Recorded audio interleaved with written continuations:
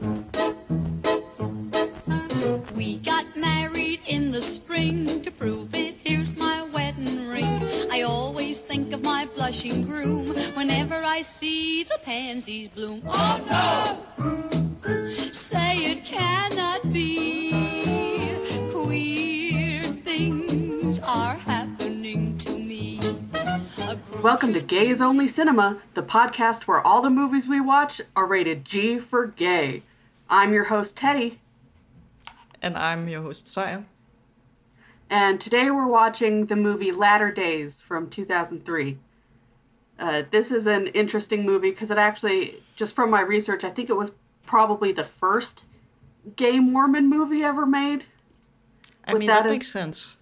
As like a specific particular theme. I know there have been at least a few others since because I've watched some of them. Not all of them that I know of, but...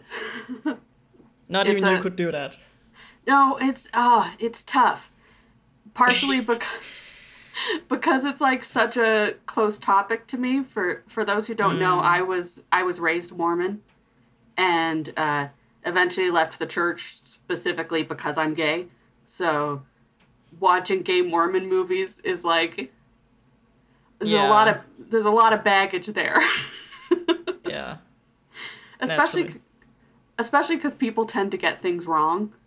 Which can make it harder when it's something that's so close to your experience, but also like off. Yeah, I can imagine.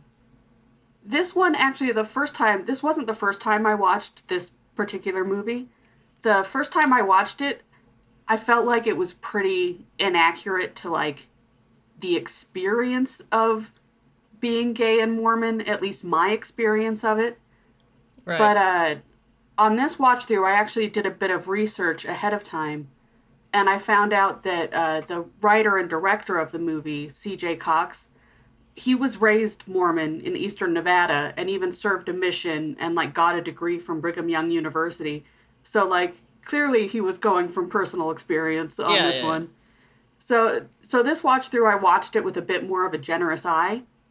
And like while it's still pretty different from my own experiences, like I can see it as being, if maybe not necessarily representative of all gay Mormon experiences, it's like plausible. It's a believable gay Mormon experience, you know, like I could see people like this because it's not a monolith, so exactly like I think part of why I was less generous to it the first time I watched it is because there's a tendency to like assume if the movie is being made from like an outside perspective that the Mormon characters are being presented as like an example of Mormonism, like representative of all Mormons. Right, yeah. But like clearly... And that part felt inaccurate to you. Yeah, because to me it didn't feel like representative necessarily of like the whole thing. But it clearly isn't intended to be representative of the whole thing. It's specific. It's this specific experience, Yeah.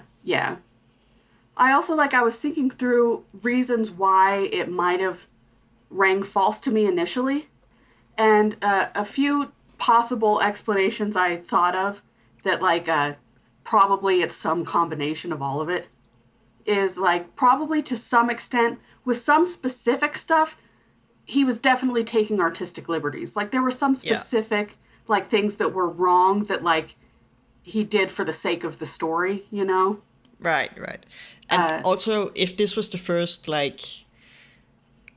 gay movie to market itself on being about Mormon stuff as well, it makes sense that you would maybe not go into certain things and just, leave some stuff to artistic license and stuff. Yeah, exactly. Well, and there's some stuff that, part of my issue with it was that I didn't feel like it felt natural for certain stuff to come up in certain circumstances. Right. But, clearly he wanted to work that stuff in somehow, so he kind of shoehorned it in there. And I mean, I feel like in general, this movie, it does have some, it often feels like this happens because it needs to happen for the plot rather than it being an organic scene. Yeah, definitely. Like So I think he's that's a problem in other parts of the movie as well. yeah, like C.J. Cox was the screenwriter for the film Sweet Home Alabama. So like Mm. you clearly can tell he's a rom-com writer. Like Yeah, yeah.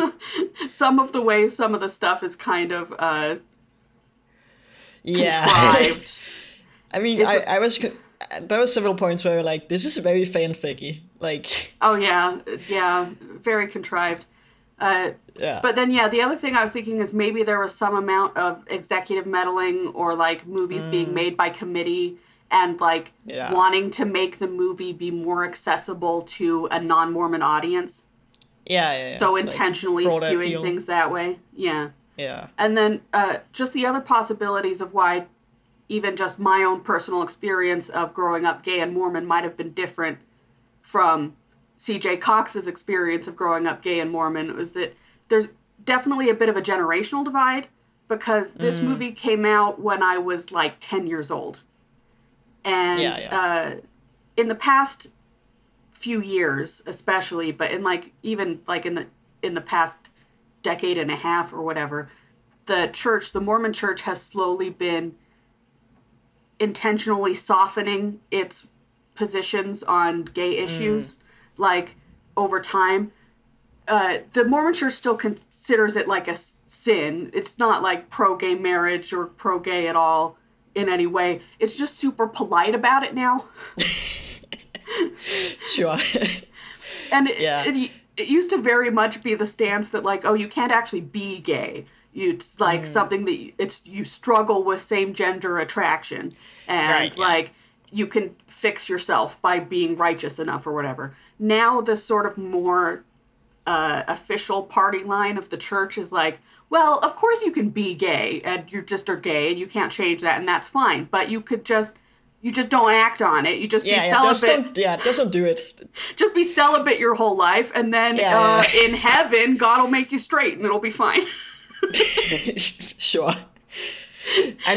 I think even just in general, there's like the last 20 years has been like there's been a tremendous change in social attitudes in a lot of cultures. It's true. So I think that's more broadly true as well. Um, Yeah, yeah, yeah.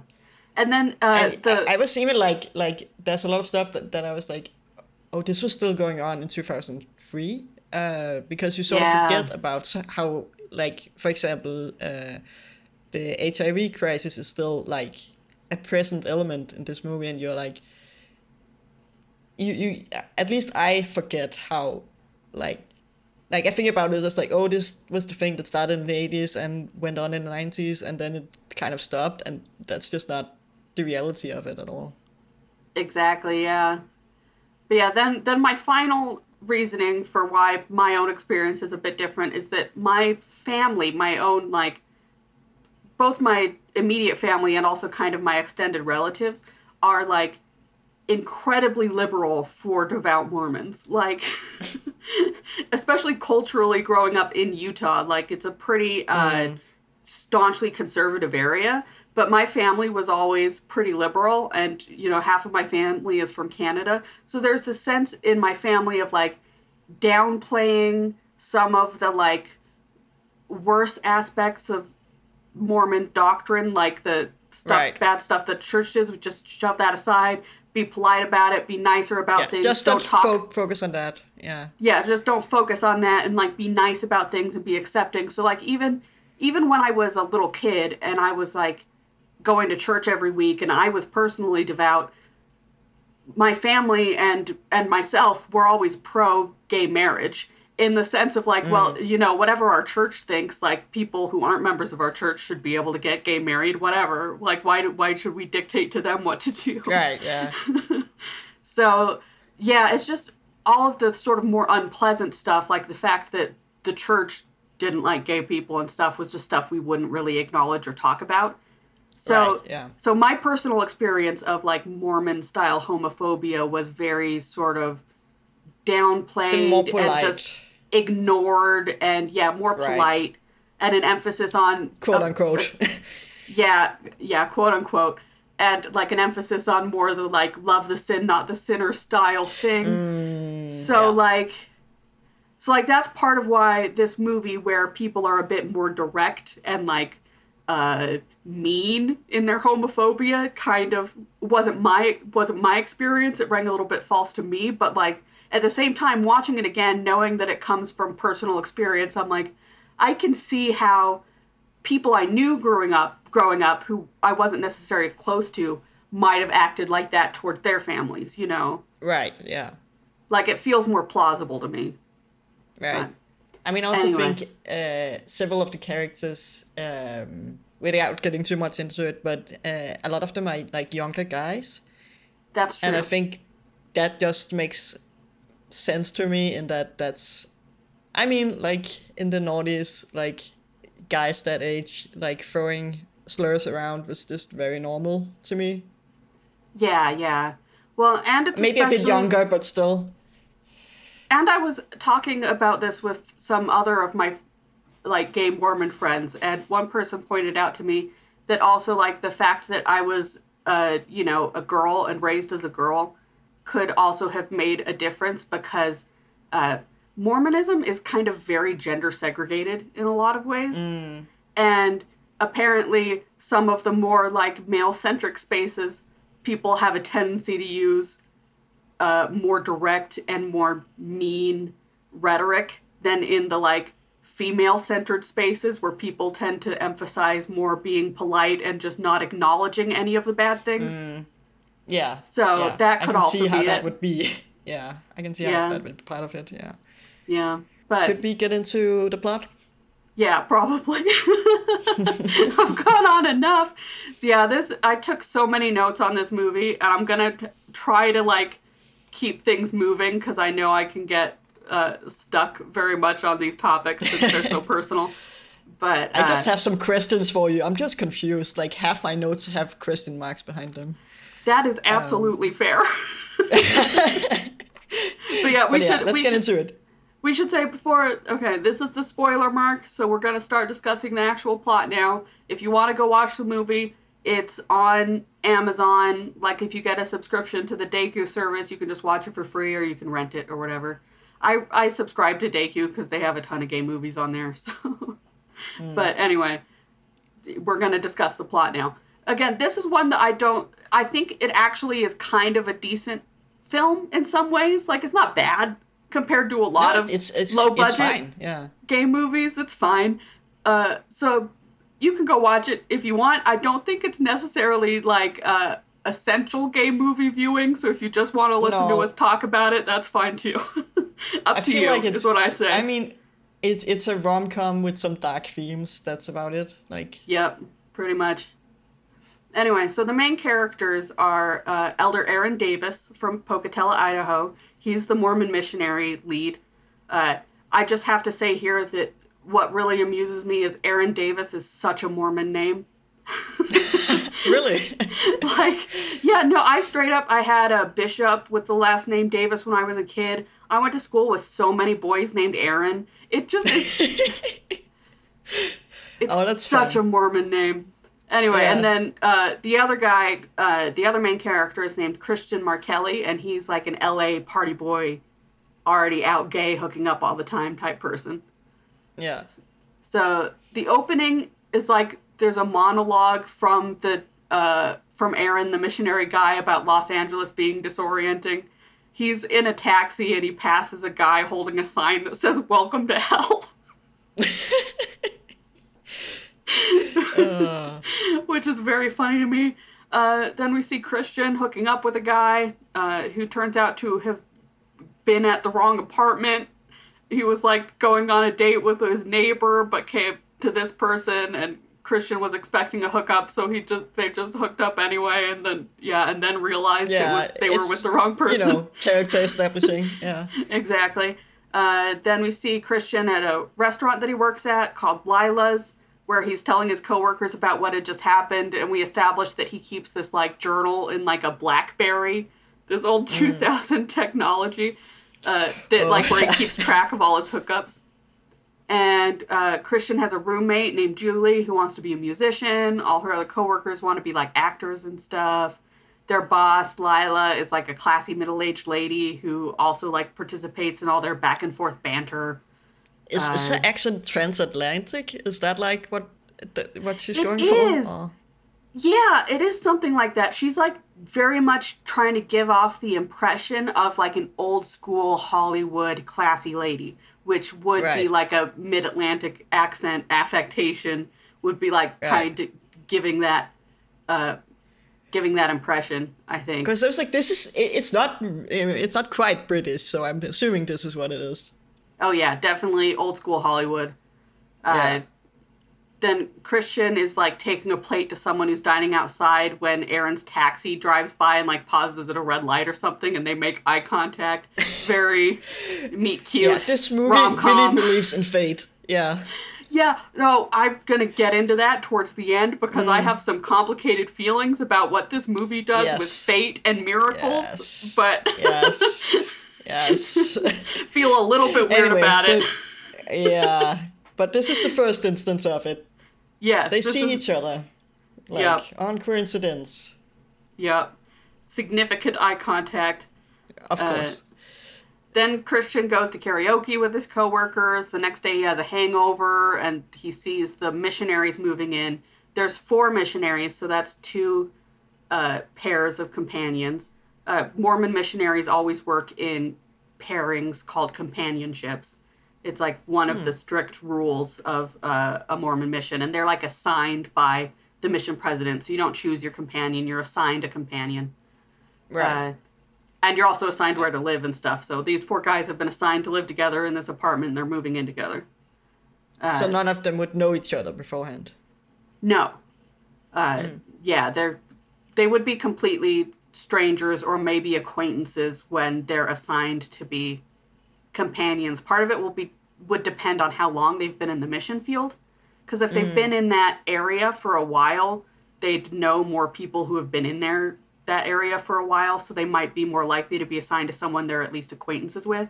But Right. Aaron's completely new to this area. He's just started his mission, which makes him a greenie, which is the like slang term for a new missionary. So he's assigned to someone as a companion who's more experienced, who can like show him the ropes, you know. But yeah, so these 4 guys are moving into the new apartment. One of them is played by Joseph Gordon-Levitt. And he's... Oh yeah, and there's another one that's played by the guy who plays Mac in Always Sunny. Oh, I totally didn't notice that. But you're right. I was like now that you staring at it mention like, it. "Oh, who is this? Oh," which I thought was really Yeah. funny. That is hilarious. Anyway, yeah, Joseph Gordon-Levitt's character is one of the ones that the first time I watched this was like, no fucking way, man. But like, yeah, again, watching it again, I'm like, oh no, actually, I went to church with some guys like that. So, Right, yeah. again, he's not representative of Mormons, but he's like some Mormons I've met. So, Again, He's plausible. depending on how old he is, I don't think it's, that unusual in general. yeah. But, yeah, at this point, so one of them uses the term greenie. So, like, they do use a lot of Mormon jargon in this movie. Christian, like, goes to greet them as new neighbors, and he brings them a 6-pack of beer, which is funny because, yeah, Mormons don't drink. So they turn him down, and he's, like, surprised because he thought they were frat boys. And they... He didn't think about the shirts, I guess. No, he was not paying attention to their outfits so much. No. But yeah, so some of the missionaries at this point are like casually making very early 2000s homophobic jokes and shit like that. One of them uses the word flippin' as a replacement swear. That is accurate.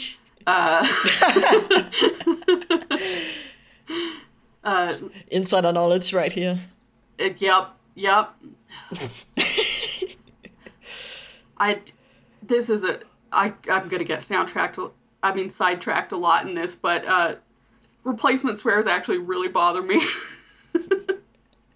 Because I've been in some intense conversations with people where they've used replacement swears in like a context where it feels condescending and almost insulting. I'm like, if you're gonna be that upset in this situation, at least have the decency to say the F word at me, like, for real. Yeah. But that just sounds really weird. Yeah. I don't like it. But I think anyway, the only people I know who use replacement swears have been like teachers. Yeah. Mormons do it, man. Although Yeah. at this it was definitely especially more common when I was younger. I think a lot of like Mormons of the younger generation are more comfortable with swearing, and me and my adult siblings swear enough that our parents have gotten used to it.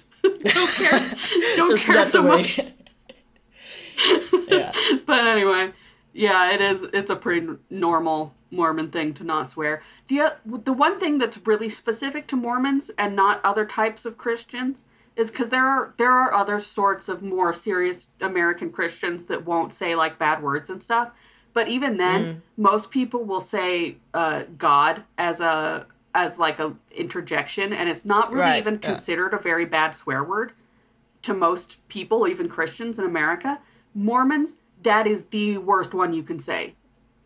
You absolutely do not take the Lord's name in vain. Like, a Mormon will say fuck before they say God. In, like, a swearing in that context. Yeah. Yeah. I wouldn't even think of that as a swear, to be honest. Yeah, most people wouldn't. Yeah. Nice, very specific Mormon thing.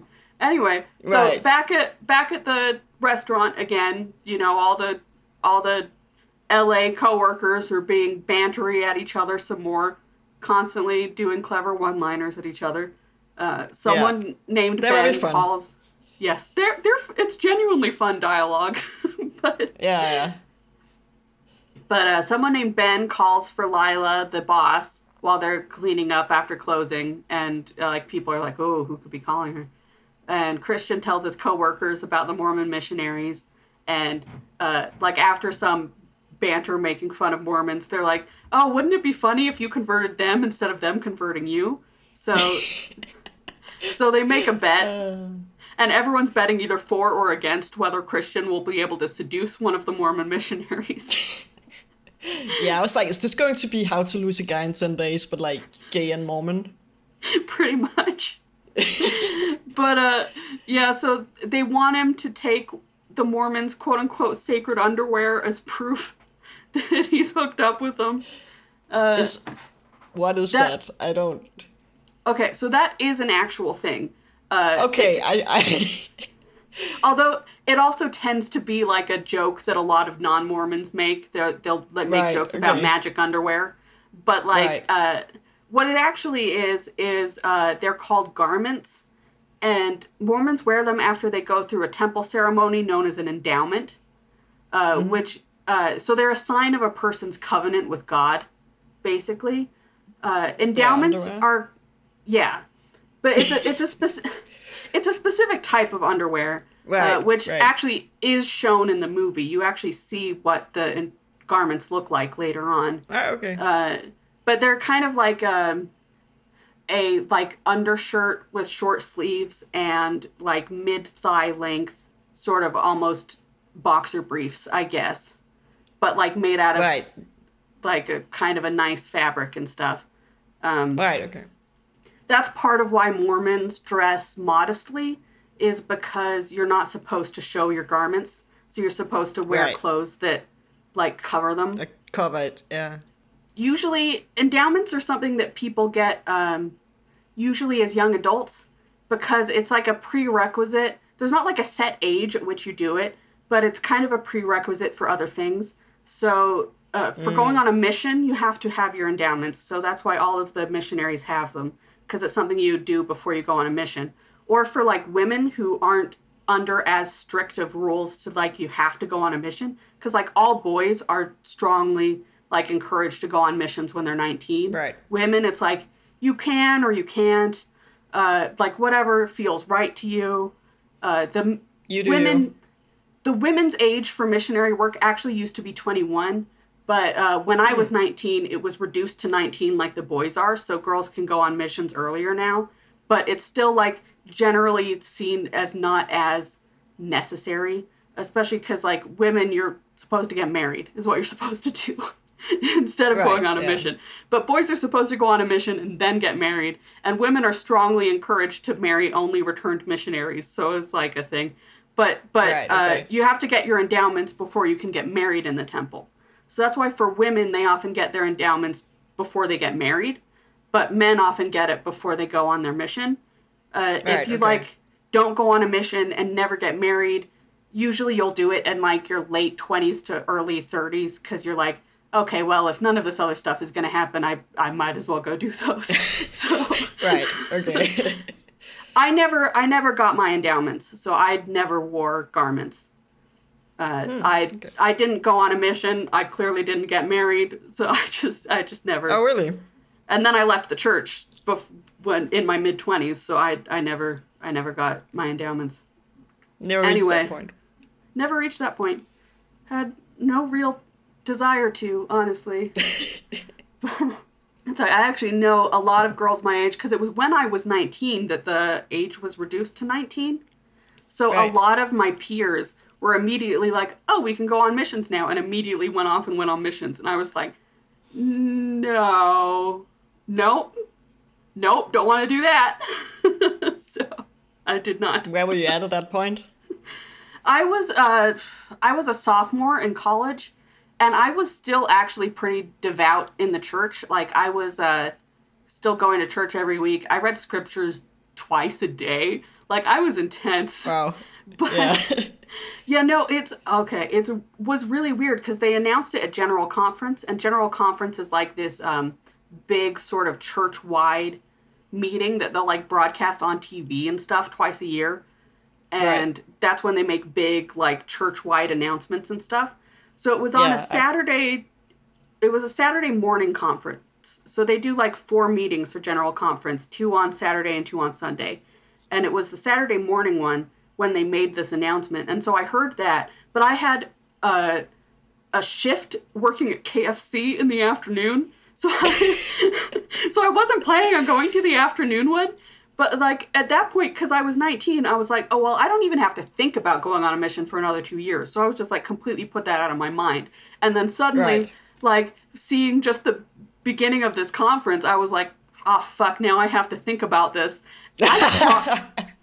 I cried walking to KFC for my shift, like the whole way there.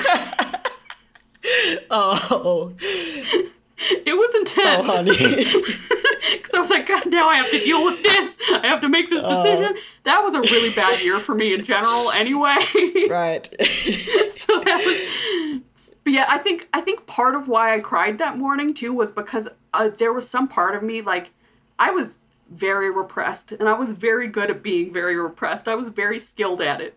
And, but I think there was part of me in the back of my mind somewhere that knew, like, this was the beginning of the end, in a way.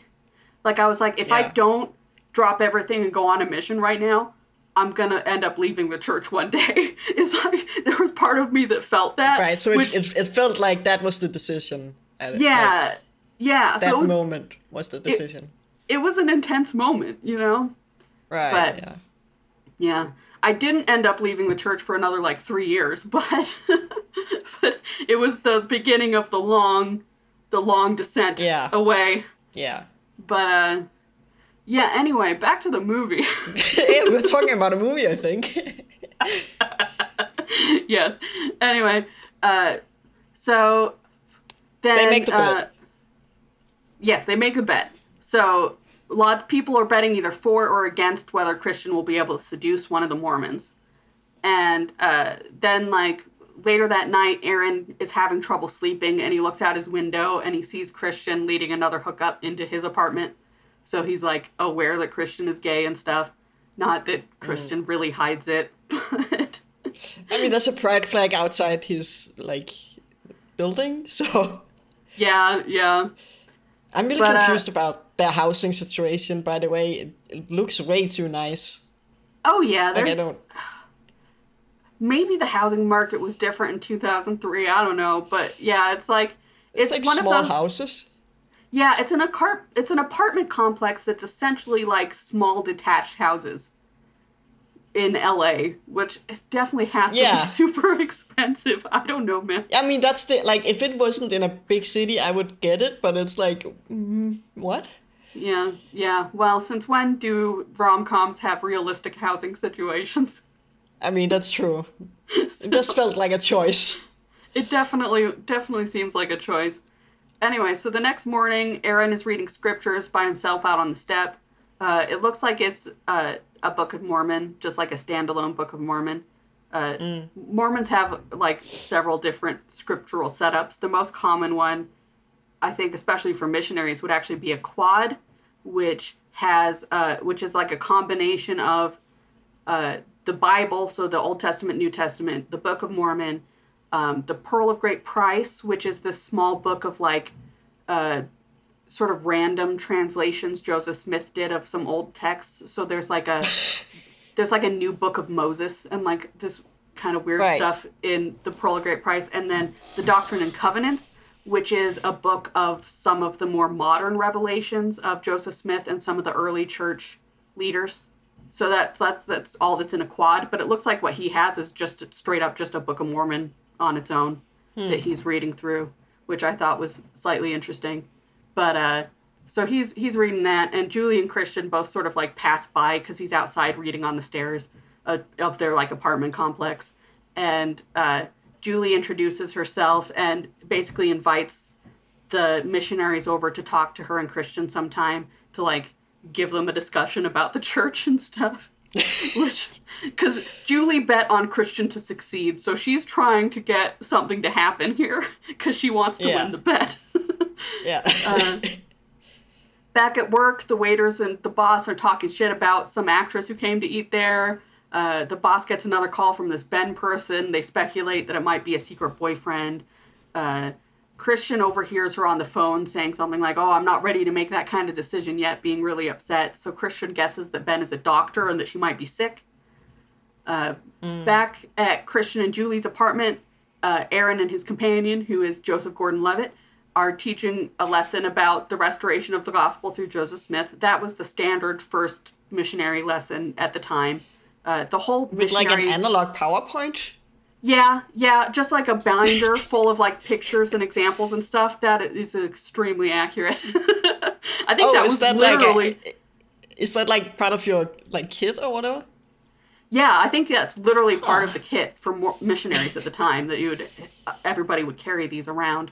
They did a major sort of overhaul of the whole missionary program when I was like a teenager. So these days the discussions would be pretty different, but that was pretty accurate for what it was at the time. I hope they use like real PowerPoints now. I think it's still mostly just pictures, but I think nowadays it's more like directed by what the investigators find interesting, rather than being like a set of like really like scripted lessons and stuff. It's just more sort of self-directed. More natural, maybe. Yeah. So at this point, they like this is part of what I feel like is artistic liberties, because they get into several arguments here where Julie and Christian specifically bring up a lot of issues from the church that, like, in my experience at least, when confronted with these sorts of things, most Mormons would not volunteer this kind of information and would try to redirect the conversation and downplay and just be like, it's not a big deal. Because, like, specifically, part of what it starts out with is Christian is like, oh, well, how come when God talks to Joseph Smith, he's a prophet, but if he speaks to me, I'm schizophrenic? And Joseph Gordon-Levitt is like, well, Joseph Smith was kind of special. But to me, like, actually, the more accurate Mormon response to that would be to say something like, well, God can speak to you. He just speaks to you through promptings of the Holy Ghost, which is a little different from the direct revelations of Joseph Smith, but God very much can speak to you. That would be like the proper Mormon party line that's to me. Still a redirect away from the direct question. Exactly, which is like, that's my personal experience of Mormon rhetoric, is that involves a lot of redirection. Because and also especially if you're trying to convert someone, that makes a lot more sense.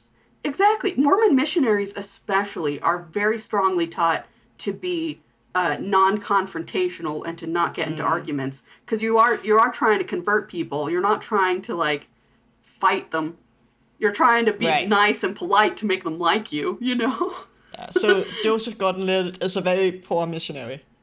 Yeah, he's such a bad missionary. That's like, watching this, I'm like, Joseph Gordon-Levitt would have been sent home way before Aaron was, because he's just a shit missionary. Very bad at it. But, of course, Aaron doesn't do so great here either, because the next thing is Julie, who's a black woman, asks what the Mormon Church's stance on black people is. And Aaron's response is, well, African-American members have been allowed to hold the priesthood since 1978. And that is true.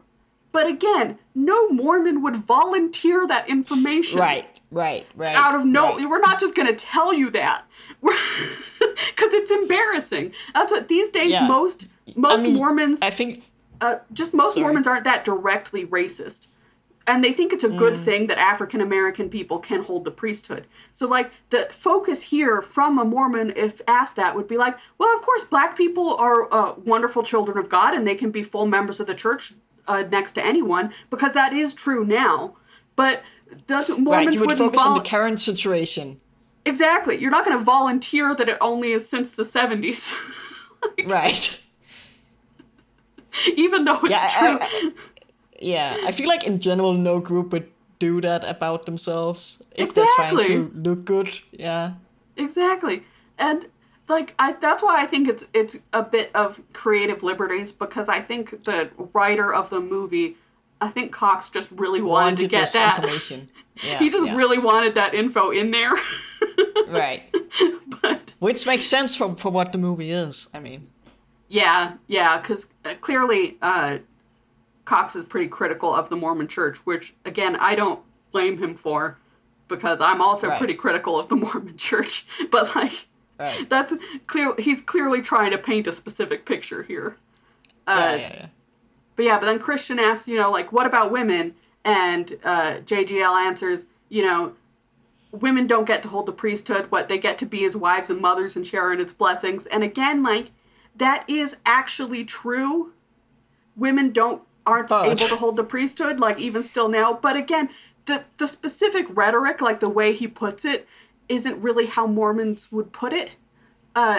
Growing up, there was always an emphasis, like, to me, and, like, being a woman and having this, like, whole thing sold to me as, like, how women are supposed to find it acceptable, is that, like, women do have access to the power of the priesthood. It's just they have access to the power of the priesthood through the men in their lives. Like through heterosexual marriages and stuff. Like there's a member of the family that has the priesthood, and the woman is like an equal holder of her husband's priesthood. It's a lot of... So it's like the same idea as like if one vote per family kind of thing. Yeah. So it's a lot of like again, like minimizing and working around and like trying to do all this like backflips to make it acceptable. Right. But so it's not... instead of directly answering why can't women hold the priesthood, you're saying, oh, but actually they can. So yeah, and probably they would also answer.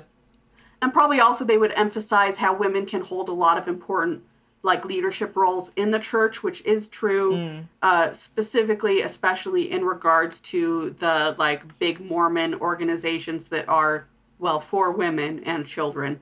So like there are women who are general authorities, which general authorities are like the most important offices in the church. It's just they're general authorities. They're like the presidency that's in charge of the Relief Society, which is like the women's group, and in charge of the primary, which is for the kids. But women can't be like... this idea of like divided by gender. Exactly, but like still equal, which is, quote unquote, which is what people would tend to emphasize. That's why I just think the emphasis is wrong. I don't think most Mormons would be like, oh, but women get to be wives and mothers like that directly, even though that is what it is the truth. It just is the directness of it is what feels kind of off to me. Right, yeah. But, anyway, and then here Julie finally asks, what's your church's stance on gay rights? To which Joseph Gordon-Levitt responds, there's no such thing. Gay and right don't belong in the same sentence. God hates homos. Yeah, that's to get to a dramatic point in the story clearly, and not supposed to be accurate about anything. Yeah, and well because like even outside like this specific context, like very few people want to be that confrontational in that situation. Exactly. Like, that's not how most people act in general. Most people aren't gonna say that to someone's face, you know? Right. But especially... And if they were going to, they would have done it a lot earlier in the conversation. Yeah, and so I'm like, especially Mormons and especially Mormon missionaries who are, again, trying to be polite and trying to get you to like them. And especially because that has, like, even the church at its most homophobic has never been a God hates homos church. Like some evangelical churches are like that. Like, they do genuinely believe that. That's never been the Mormon line on it. Because the sort of Mormonism very much emphasizes the love of God compared to other, like, evangelical churches that are like, oh, God is angry and vengeful or whatever. Mormonism is very much like, God loves everyone and you're all his children, and if you're gay and leave the church, he'll be so sad that you, like, left, and he just wants what's best for you, and he'll want you to come back because he's so sad that you're gone. God. Not that the Mormon God is not... God, that rhetoric. The Mormon God isn't angry, he's just disappointed. Yeah, oh God. That's that almost, like, is worse to me, like, that sort of rhetoric. I'm not a fan of it, but it's more accurate to what Mormonism is. Right. Yeah. Because, again, Mormonism is very much, God loves everyone, hate the sin, not the sinner. We have to do everything in our power to make you convert to our church and to keep you from ever leaving. Like, it's very much, like, they're not going to chase you away because you're gay. They're going to try to save you because you're gay. Right. So it's just different. I think part of that could also be again my particular upbringing as well, in that my liberal family tended to also emphasize the love more, although that also was what I saw in the church. But also there were people that I knew, like, personally, and, like, more conservative people might, like, while not at church, like, with their own families, be more openly homophobic and might be more like God hates homos type people in their families, probably not usually at church. Right. But I also remember you mentioning how some people are influenced by evangelical discourse. Oh yeah, a lot of conservative Mormons really desperately want to be evangelicals. Like, they so badly want evangelicals to love them and to, like, be exactly like conservative evangelicals, even though evangelicals hate Mormons. Evangelicals think Mormons are a crazy cult.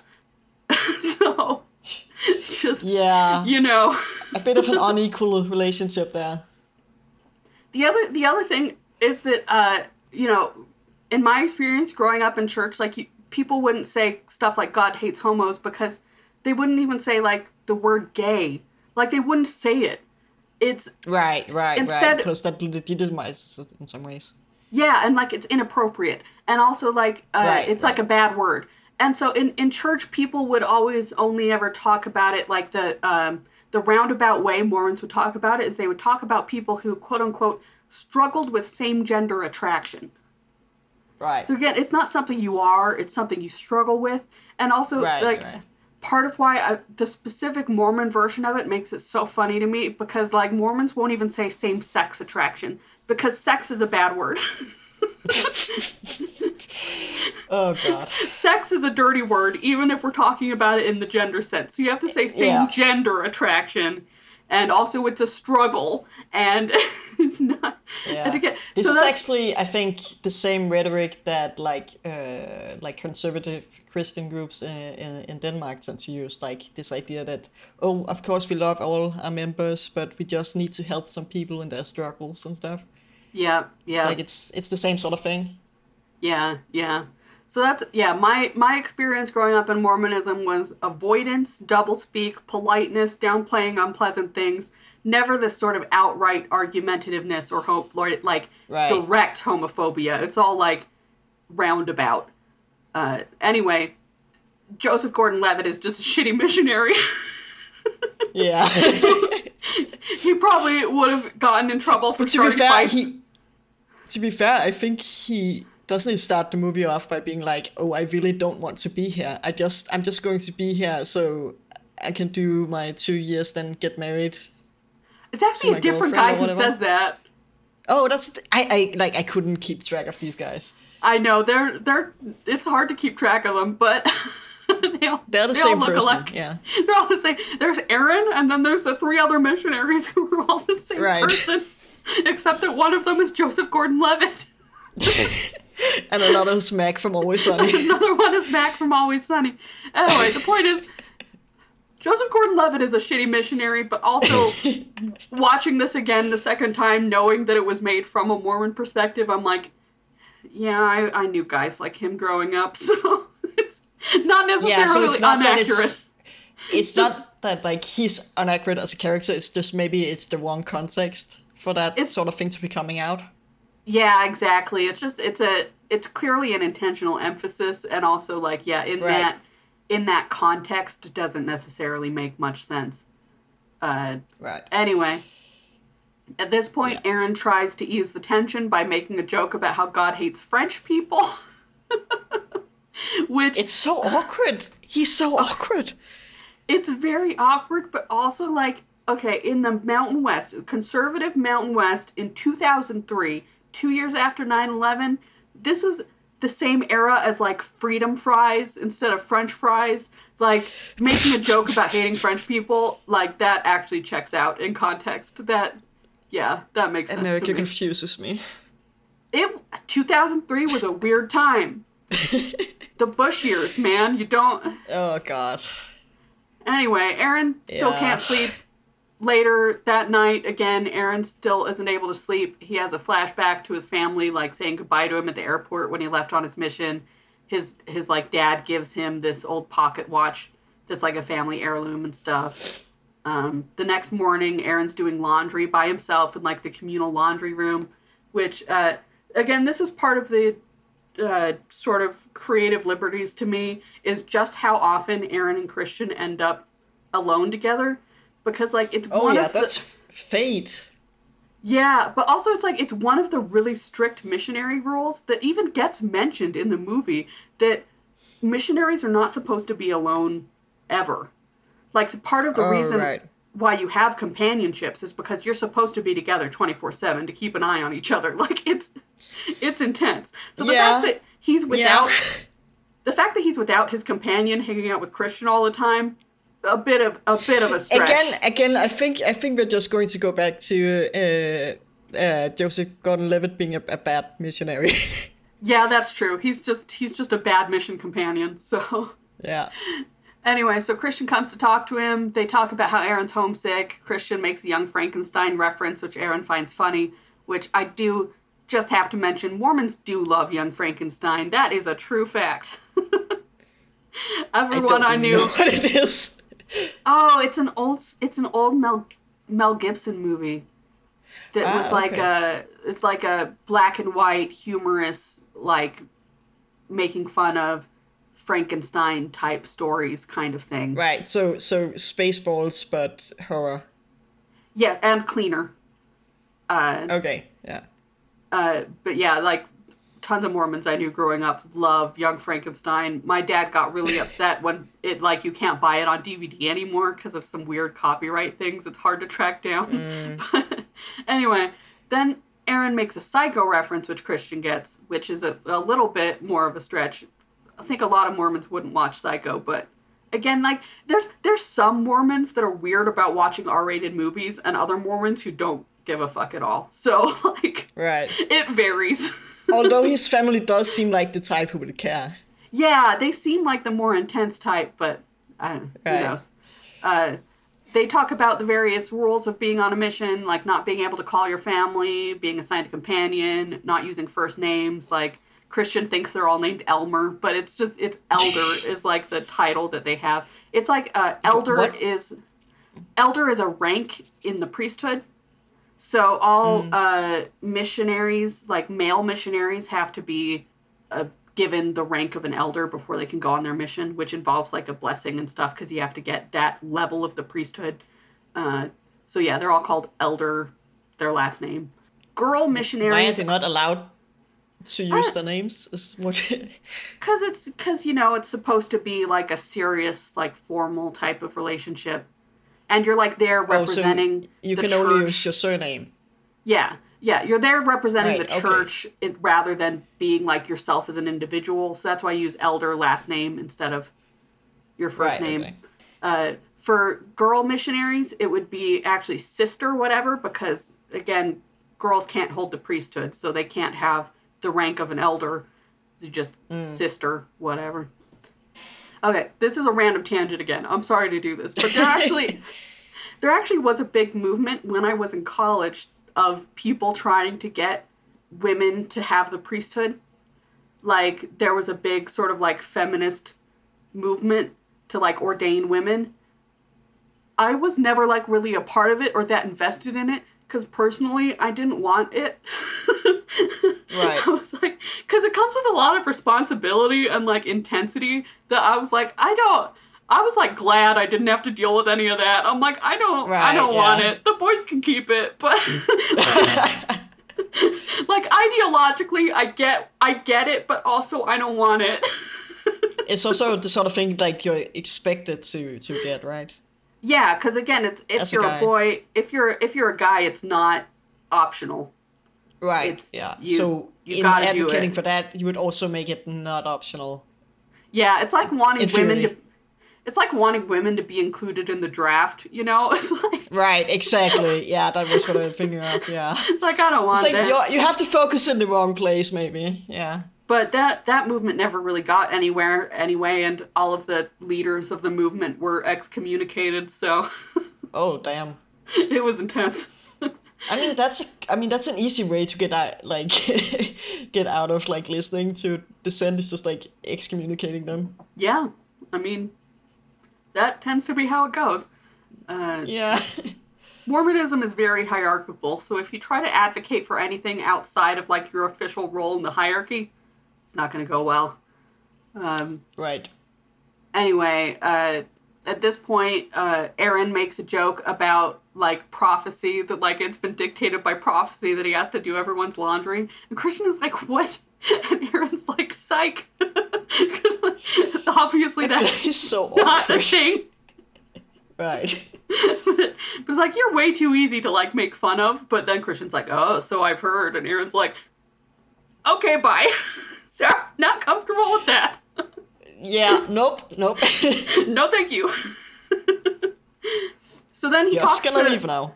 So then this is the conversation where he talks to one of the missionaries about how difficult it is being a missionary. I think it might be Mac from Always Sunny, or it's not Joseph Gordon-Levitt anyway. So he like talks about how he used to pray during the night that he would die so that he wouldn't have to wake up to another day of this. And that... Damn, yeah. That actually does ring true to me. I know multiple people who had to return home early from missions for like mental health reasons, who got like genuinely really suicidal on their missions. And I mean, it makes sense if you're not allowed to contact anyone you know, if you're constantly together with someone you might not even get along with. Like, plus it sounds really tough mentally. Plus it's really hard work with like people who mostly don't want you to be there. Like getting a lot of doors slammed in your face, and like physically it's really demanding. And then you're not allowed to like even like do any leisure activities. Like you're not allowed to watch movies or listen to music or like do anything. And you're not allowed to contact your family except on Christmas and Mother's Day are the only days you get to call your family. You can email back and forth with your family. You just can't call them or like visit them. So it's not like no contact at all, but it's still like pretty rough. It's still intense, yeah. And this is like 19-year-olds who have never been away from their family before. Yeah. But like, I wonder, like, I mean, I can see some of the reasons why you do this, I guess, but it just seems like you're shooting yourself in the foot a bit by making it this intense. Yeah, I agree. Like, part of the rhetoric of it in Mormonism is always that it's, like, intended to be hard, because like it's like a gauntlet that will make you stronger. And, you know, because you're doing God's work, God will be with you and he'll make you able to rise to the challenge and stuff. So there's very much a sense that, like, if you do end up going home for mental health reasons, it's like seen as like a hugely embarrassing failure because, like, you weren't righteous enough for God to help you through it, you know? Like, Yeah. There's a lot of intensity around. I really hate, like, setting up an arbitrary challenge and then acting like it's inevitable or like there's any reason for going through it this way. Yeah. Like you're choosing to set it up to be this way. It doesn't have to be this way, you know. Yeah. Well, and this comes up later in the movie, but it really is a very accurate thing in Mormonism that there's a lot of social ostracization and a lot of social pressure to go on a mission. And if you don't go on a mission or if you return home early from a mission, it really is seen as super embarrassing and like and it actually can like cause you problems in your life too, because like I said, women are in the church are encouraged to only date and only marry returned missionaries, so it can harm your like romantic prospects. But also, like, straight up, there are people in Utah, especially in Utah County, which is like the most intense conservative Mormon area in Utah, like way more than Salt Lake. Like sometimes people who, like, employers and landlords will discriminate against you if you're not a returned missionary. Are they allowed to look at that? Not technically, but they do anyway. Like just in the church records, or? Well, no, they'll ask about it. Right. And if you don't answer, that's an answer in itself, I guess. Exactly. Right. All right. Like my older brother didn't like return, like he came home early from his mission for mental health reasons. And like he gets asked about it, like he's been asked about it by his landlord, which is like, and had to like explain himself to his landlord. It's really shitty. What the fuck? Yeah. Which, shout out to my brother if he's listening to this, because he also does our audio engineering. He's a cool guy. He deserves better than to be treated shitty by landlords. But yeah, what the fuck? Guillotine landlords, by the way. Yeah, honestly. Anyway, it's fucked up that there's not like legislation against that. Well, yeah, it's just Utah has shitty protections for renters. There's like nothing. There's no tenants protections in Utah. It's a shit state that I live in. Anyway, so again, in this part, this guy talks about how he couldn't stand to go home to his family because, again, it would be so embarrassing, especially because he says there were 2 general authorities at his farewell, which, again, general authorities are like the highest ranked people in the church. And a farewell is like a party that Mormons throw for people leaving on their missions. So the fact that general authorities would have come to his like goodbye party for going on his mission makes it so it would be extra embarrassing if he went home. A funny little tidbit here, just from the subtitles, because I watch all movies with subtitles on. There's a couple instances where clearly the person writing the subtitles didn't know Mormon jargon and got things wrong. Because this is one instance of that, because the guy says like, oh, well, you know what it's like because your dad is the stake president. And the subtitles put it as state president, which the stake president is like a regional leader in charge of like a stake, which a stake is like a region of the church that's like slightly bigger than wards, and wards are like congregations. So a stake is made up of multiple wards, and then the stake president is in charge of that whole region. So it's like not high enough to be a general authority, but a pretty high rank. And so again, it would be embarrassing if Aaron, the main character, returned home because his dad's a stake president. A state president is nothing. There aren't presidents of states. That doesn't mean anything. Would it be something like a bishop or something? Yeah, except a bishop in Mormonism is in charge of a ward. So a bishop is lower ranked than a stake president.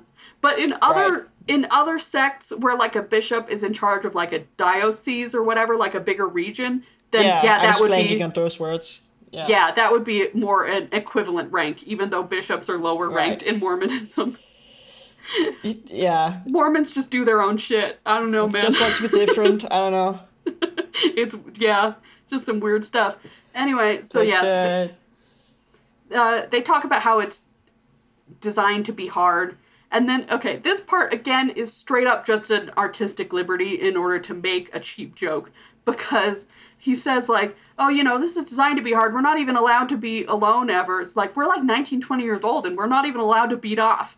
And it's like, that's true for all Mormons. That's not just true for, that's not just Right. true for Mormons on their missions. It's not like, oh, it's really hard because we're on our missions and we can't beat off on our missions. You're not supposed to do that anyway. It's like a Right. very forbidden thing in Mormonism, no matter what. Like, any sex or sexual related thing is marriage only for Mormons. Like, I don't know. Yeah. Anyway. Yeah. But yeah, he says basically he's only putting in his time here so he can go home and marry his girlfriend and finally have sex. And it's amazing what we'll do for sex. And that is plausible. I think that a young Mormon guy would say that because again, Yeah. that is somewhat true. How Mormon it is. women are Yeah. encouraged to marry return missionaries, so there is pressure to finish your mission in order to go get married and then be able to have sex. So, that's whatever.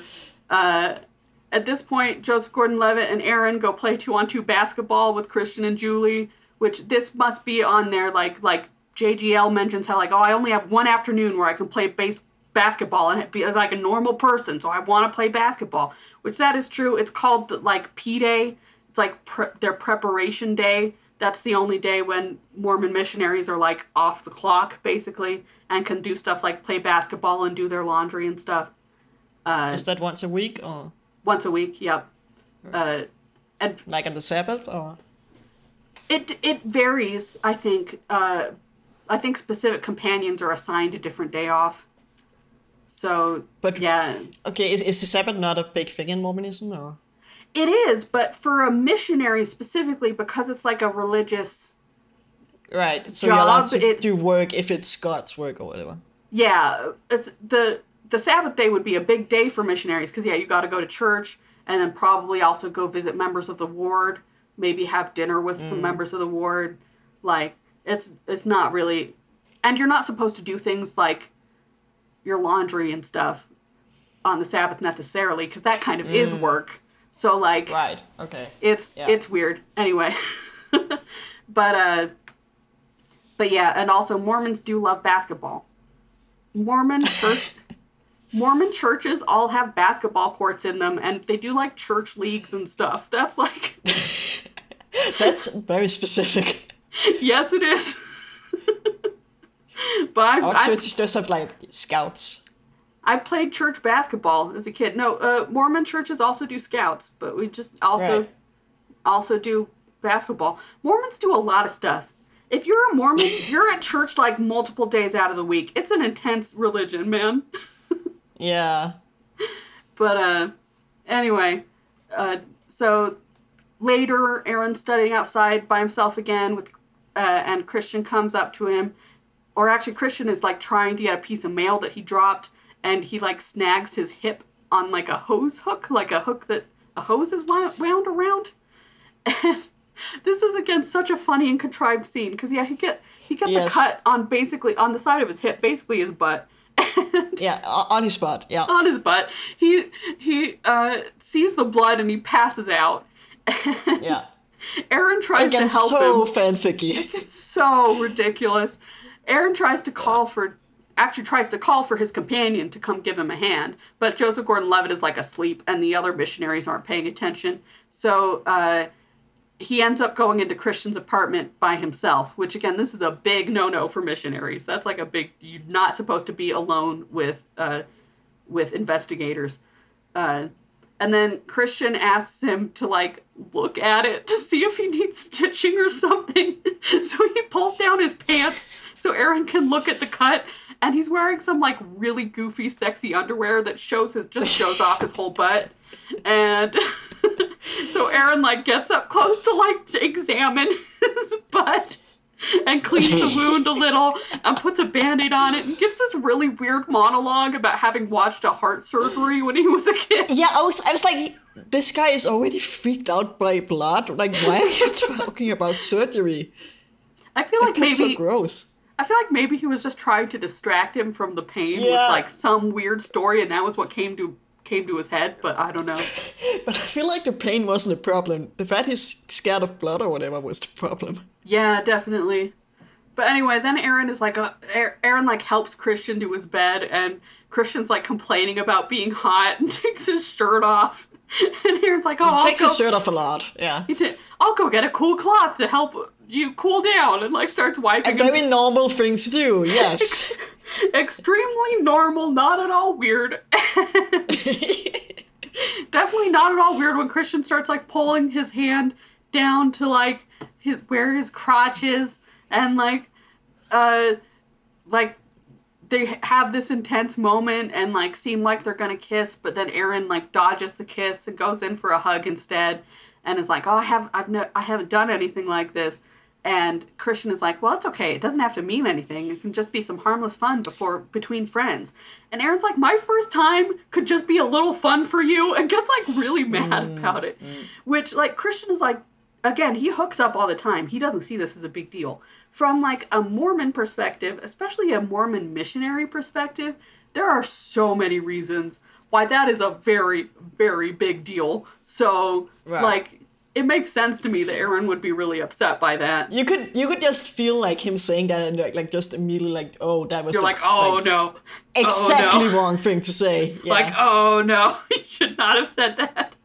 But yeah, so they get into a fight, and like Aaron says some mean things, and Christian's like, "Don't judge me." But Aaron's like, "You found out my worst secret, and I'm humiliated. So your work here is done, okay? You don't have to like do anything else. Like you got what you wanted. You humiliated me by revealing the fact that I'm gay or whatever." And it's like, and like he's like Christian keeps saying this stuff, trying to downplay it and like treating Aaron like he's kind of ridiculous. And Aaron's like, "Well, like I know you see me as ridiculous. I know you see me as like this stupid goody two shoes, whatever, embarrassing piece of shit person who doesn't know anything." Because like, yeah, like that. I felt I actually relate to Aaron a lot in this. Because I definitely know that feeling when you've grown up in like this sort of sheltered, highly Christian environment, and you're like dealing with people who don't have that cultural context, who all seem like so cool and worldly. It can be really embarrassing. You're like, "I know I don't know shit, but like you don't have to treat me like I'm a little kid who doesn't know shit, even though I don't know shit." So like, yeah. it's an embarrassing situation to be in. But Yeah.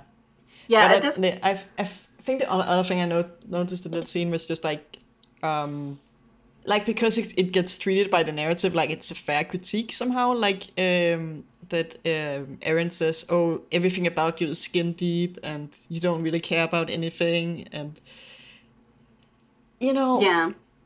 I don't feel like they have established the two characters knowing each other well enough that he can really say this with any merit. It's true, yeah. Like it feels like a weird insult. It's just, "Oh, you had too much sex, so you must not care about anything," and it's like, okay. Yeah. I think Aaron is definitely being a bit unfair here too, where he does call him like super shallow, and is like, "There's nothing about you that's not skin deep," and like they have this weird back and forth of like, "Don't you believe in anything?" And like clearly Christian doesn't really believe in much of anything. But this whole exchange seems to have shaken Christian as much as it shakes Aaron, because yeah, it does take it weirdly seriously, the critiques of Christian.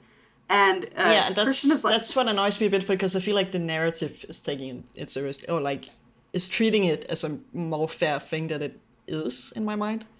Yeah, I agree, and I think it's because the narrative is very invested in Aaron and Christian having these sort of parallel existential crises. Aaron freaking out about being gay and Christian freaking out about being shallow. But it's not, it doesn't really earn it in a way that feels... They want to get to that place, but they don't really, get there organically. Yeah. which interestingly, reading some interviews with the writer, he sees Aaron and Christian as being both aspects of himself. Huh. Like that are the two different like competing aspects of himself. The like raised Mormon I mean, that makes sense. version of him, and the moved to LA and became like a Hollywood guy half of himself, you know? So that's probably why he was so like confident writing this parallel, even though it like from a viewer's perspective maybe doesn't necessarily feel fully earned. Yeah, and I also think the way it came across to me was a bit, this thing fiction often does with equating casual sex with meaningless, like with you having no meaning in your life, or like you going through something difficult or whatever. And it's like, well, it doesn't have to be that deep. Like, and I think if it comes from that personal place, maybe it's having grown up in that way, you are going to have complicated feelings about casual sex, I would imagine. Oh, definitely. So I think that's also like informed by his perspective, and it just falls into that broader cultural narrative about it. Again, I think, yeah, it falls into how a lot of the aspects of this movie that feel weird, I think, specifically because this is an incredibly specific and personal narrative that's being presented in a way where it wants the audience to see it as more universal than it is. Right, yeah. But anyway, so they're both having these existential crises now. Christian asks his coworkers if they believe in God, and they all have various like different beliefs and things, but they warn him against listening to the Mormons too much. One of them mentions conversion therapy, and yeah, so at one point Christian's like, "I'm not shallow, am I?" And one of the other people says, "You don't have to be deep, you just have to be pretty." So that like basically reaffirms his fears. So he's going to try to be deep now. He's going to go with his coworker to do some volunteering so he can prove that he's not shallow. Meanwhile, Aaron and Joseph Gordon-Levitt are going tracting. That's what like the official Mormon jargon terminology is for like just knocking door to door and talking to random strangers, rather than like doing discussions and stuff with people who you've already met.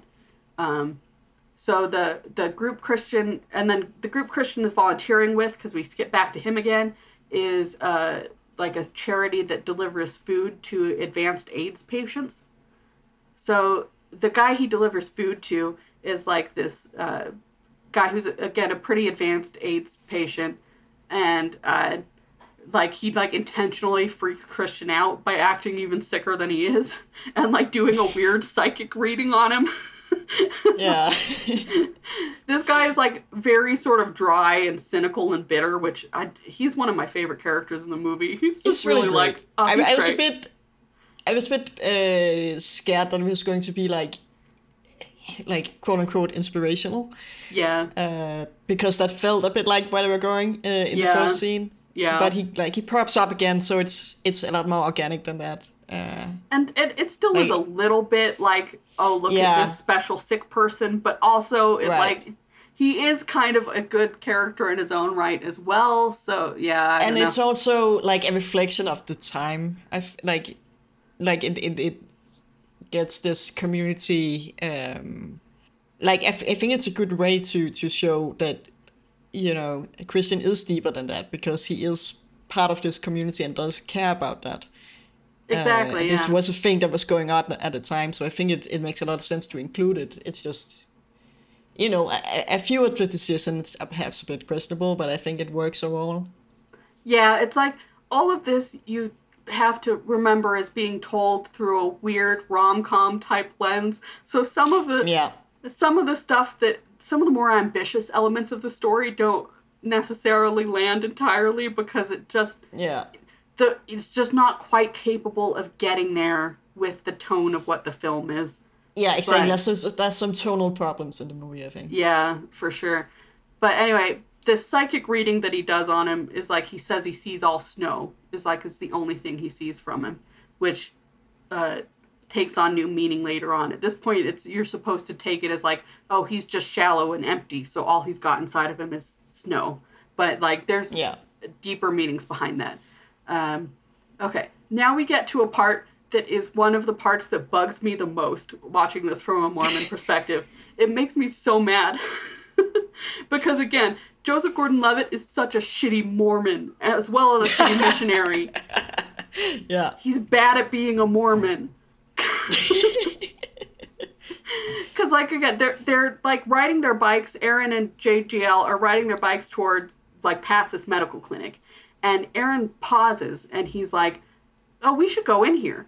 And Joseph Gordon-Levitt is like, "What the fuck are you talking about? We're gonna go. I don't want to do this. If you're gonna go in, you're gonna go by yourself." Which again is like that's against the rules, but also like from a Mormon perspective, like Mormons are obsessed with the concept of getting promptings from the Holy Ghost. Like you're supposed to have like the Holy Ghost as your like constant companion, like personally. And if you have any sudden feelings out of nowhere to go do something, like you got to do that because that's God telling you to do so that. you're supposed to trust your instinct. Yeah, especially Yeah. on a mission, because the types of stories people tell about their missions once they get home, like at testimony meetings or whatever, when they're telling these great stories about how their mission like improved their faith or whatever, the stories they're telling is like, and then I had a feeling that I was supposed to go here, and then I met this person and I converted them and it was the best thing ever. Like, so if on a mission, if your companion is like, I feel like we should go to this place, you would be like 100% on board. You'd be like, yes, that is God telling us to do that, and we are going to do that right now. So, which again is also part of why I feel really weird about some of the like miracle and fate aspects of this movie, because it is a very sort of Mormon concept of fate. Like it's weird that Joseph Gordon-Levitt doesn't see this as a prompting from the Spirit and doesn't go with him. But it's also weird that the narrative itself is definitely framing this as a prompting from the Spirit. Like, the narrative thinks that God is telling him to go do this. Which I feel weird about that. But yeah, again, the narrative is definitely a religious narrative. Yeah. Like, as much as it's critical of the church, it also believes in fate and believes in promptings and these things. And this is something I plan to get into. Interesting. This is something I plan to get into more on the end. But like, it's just weird to me that it like is such, not just that it's such a religious narrative, but that it's such a specifically Mormon religious narrative against the Mormon church. And like, there's a sense not only that God wants Aaron to be gay and to leave the church, but that specifically the Mormon God wants Aaron to be gay and leave the church. Yeah.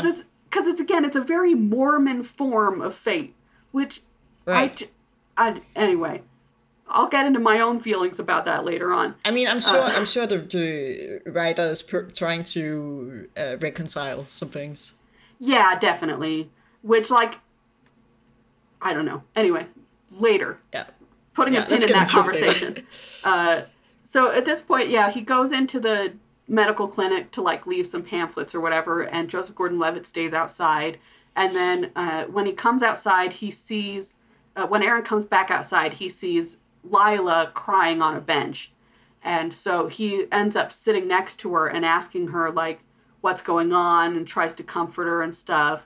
And she mentions how her best friend just died and she had to make the decision to take him off of life support and stuff. And Ben was actually her friend's doctor, so she was never sick. It was her friend who was sick. I think it's implied that he was an AIDS patient who died of AIDS. It's not, that's definitely the impression I get. Yeah, it's not stated outright, but it's the implication. Aaron ends up delivering this whole speech that essentially boils down to like, well, everything must make sense from God's perspective. This stuff about like newspaper comics and like the little print dots that if you look up to them closely, they don't make any sense, but if you like hold it far away, it makes sense. I was very like, please don't go in and talk to a person you don't know who's grieving about religious concepts. Like, you don't, like, it's really insulting if they're not religious. Oh, it definitely is. Like I think some of this is like a cultural difference just in like that's I think it's a bigger taboo in my culture than in like like general American culture, but it's like just in general like it's very presumptuous. It is very presumptuous, and again, but it, like, from a Mormon perspective, this would seem like a golden opportunity. Like, this is where you're going to convert someone, is when they're vulnerable like this. So again, that's Yeah. again part of why I feel weird about it, because like this definitely to a Mormon missionary would be like, great opportunity. But we're supposed to Yeah. think that the Mormon church is bad in this narrative, so it's weird. It's weird. Yeah, because he's not trying to convert her. He's just like, oh, I'm just going to be a nice person and have a conversation with you. But he's doing a very missionary thing by doing that. Yeah, but it's not treated as Yeah, that's why I think it's weird. Yeah. But then I mean, it's also weird that she really, really likes it. I'm like, oh yeah, she's on board, which again would be proof that, from a Mormon perspective, that God definitely told him to do this because it works out well. So yeah, like I was waiting for her to get angry at him for like it's trying to convert her while she was vulnerable. Like I thought that was where we were going with this, but no, she was into it. She wasn't converted, but she was like comforted, and which from a Mormon perspective would be seen as a win anyway, because like even if you don't convert her right then, you're like, well, now she has a better impression of the church, and maybe years down the line she'll be converted, you know. But right. She invites Aaron to come see her at her restaurant, says she'll give him a drink on her, and he's like, oh, we don't drink. It's like, okay, we'll have a meal on me then. So then Joseph Gordon-Levitt, like when he goes back to meet his companion, is like, so did you have fun talking to the crying lady? It's like, I did actually. Good, so we missed lunch. So he's really mad about it. Again, just really shitty missionary and a really shitty Mormon, because a missionary would be like, hell yeah, we gotta go talk to all the crying ladies. That's the best thing we can do. That's what we're doing today. God has led us to talk to crying ladies, and that is... Anyway. That's our purpose. So later, Aaron and Christian run into each other in the laundry room again, and it's like tense. Christian is like trying to show off the fact that he's volunteering. He's like he clearly is desperate for Aaron to admit he's not shallow. But Aaron isn't particularly impressed, and they bicker again, and there's the whole exchange where Christian's like, people treat me like you're perfect. Well, sometimes, but you're the first person who's made me feel like that's not enough. Maybe I want to be something more. I feel like Christian is really carrying this movie. Like, he's so fun. He is. He's good. So, but he's like, so I just thought that, and it's like, look, whatever you thought, don't. Because, like, Christian, at this point, Christian is clearly, like, interested in more than just because of the bet. But Aaron is still, like, not having it. So both men go about their lives being all pensive and angsty, doing their normal activities. You know, their normal activities being studying the Book of Mormon and hooking up with random guys. The two things that they do. Christian at this point tries to have an actual conversation with one of his hookups, like get to know him, and it does not go well because the other guy's like, "That's so weird." Trope. It's a bit. It's not great. I really hate that trope because I'm like, this. Everyone knows that's not how it works. Like, like he would try to get a date. Yeah. Like. No. He would not suddenly try to hook up into a date, and I don't know. Yeah, this movie is very weirdly judgmental of like gay culture and hookups. In general. That's what it comes across to me as, because you know it's a way of framing the whole thing as shallow and framing this community as shallow when you're choosing to look at something that's supposed to be this certain way, so it makes sense that people react negatively when you bring stuff into it that's not really part of the social code of that. But again, if you just try to get a date, it would be fine. Like, yeah, there are gay guys in LA who date each other normally and don't just hook up. Right, if that's what you want, I don't know. It's again, it's one of the problems of it trying to make a specific story into a universal. Yeah, but, I mean, it's a way to make a dramatic point without actually taking the time to organically get there. Exactly, yeah.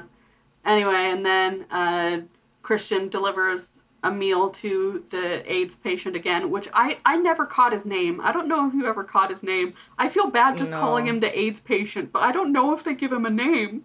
But anyway, this time Christian actually sits down with him and talks to him for a while. They have really fun banter. I really like their Yeah, back and yeah. forth. It's a good time. It's like at one point Christian's like, "Yeah, you're dying and bitter, blah blah blah. Luckily I'm shallow, so I'm impervious to that." Impervious? I bet you don't even know how to spell that. Sure I do. It's spelled bite me. Like Yeah, it's so great. I love them. it's really And fun. and I mean, I think what I really liked about this movie uh, is like that there are like gay side characters, and it's not just like the main couple. It's true, Because yeah. there's this guy, and then there's also one of the other waiters, who's the friend who he's volunteering with, or like, yeah, he's something inside, like in the leadership of this volunteering stuff, I think. Yeah, yeah. But yeah, you get the sense that he's, part of a broader community.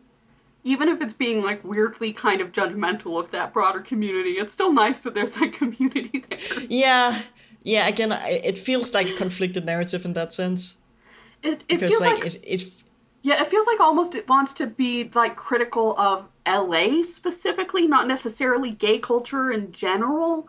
But again, like right, not everyone in LA is going to be the same, so it's kind of weird. right. But But again, I also mean, not all Mormons are the same, so it also was kind of weird on that perspective too. So who knows? yeah, I think the friend is called Andrew or something. Um, Oh yeah, yeah, yeah. I think that is his friend's yeah, name. but I mean, I think he's presented as someone admirable, and the whole volunteer program is presented as admirable. So it's a conflicted narrative, and this specific thing is presented as a positive aspect of the community. That's true. That is true. Anyway, so now Aaron is returning to the apartment late at night. Again, we got another time skip. He's carrying two bikes with him and is like clearly rattled. So he like Christian runs up and is like, "Oh, are you okay?" And it finds out that there's been an accident. So they were both kind of like hit by cars while they were on their bikes, and uh, Aaron got away without being very hurt, but Joseph Gordon-Levitt got hit by a car. So he like is saying something vaguely about him like being taken to a hospital, and like there is like clearly really freaked out and blaming himself for the accident and stuff. And Christian like brings him into his apartment, into Aaron's apartment, the missionary's apartment. That's important. Yeah, And they're clearly having like a moment while Aaron is vulnerable here, and Christian is kind of almost weakly like, "Oh, you're in no position, and I should go." But then they end up kissing and making out anyway. which Uh, is extremely tonally weird again, it's so weird. because Again, it's like it's not a sexy moment. Like he's really upset about his semi friend getting hurt and like feeling guilty about it. Like this is not the time. Like yeah, and again they're in the missionary's apartment. Like, yeah, you feel like he would be conscious of that, yeah, it's again some of the weird rom-com contrivances of this plot that like for the plot to Yeah, move on, they need them to get caught kissing now, so they're gonna do that.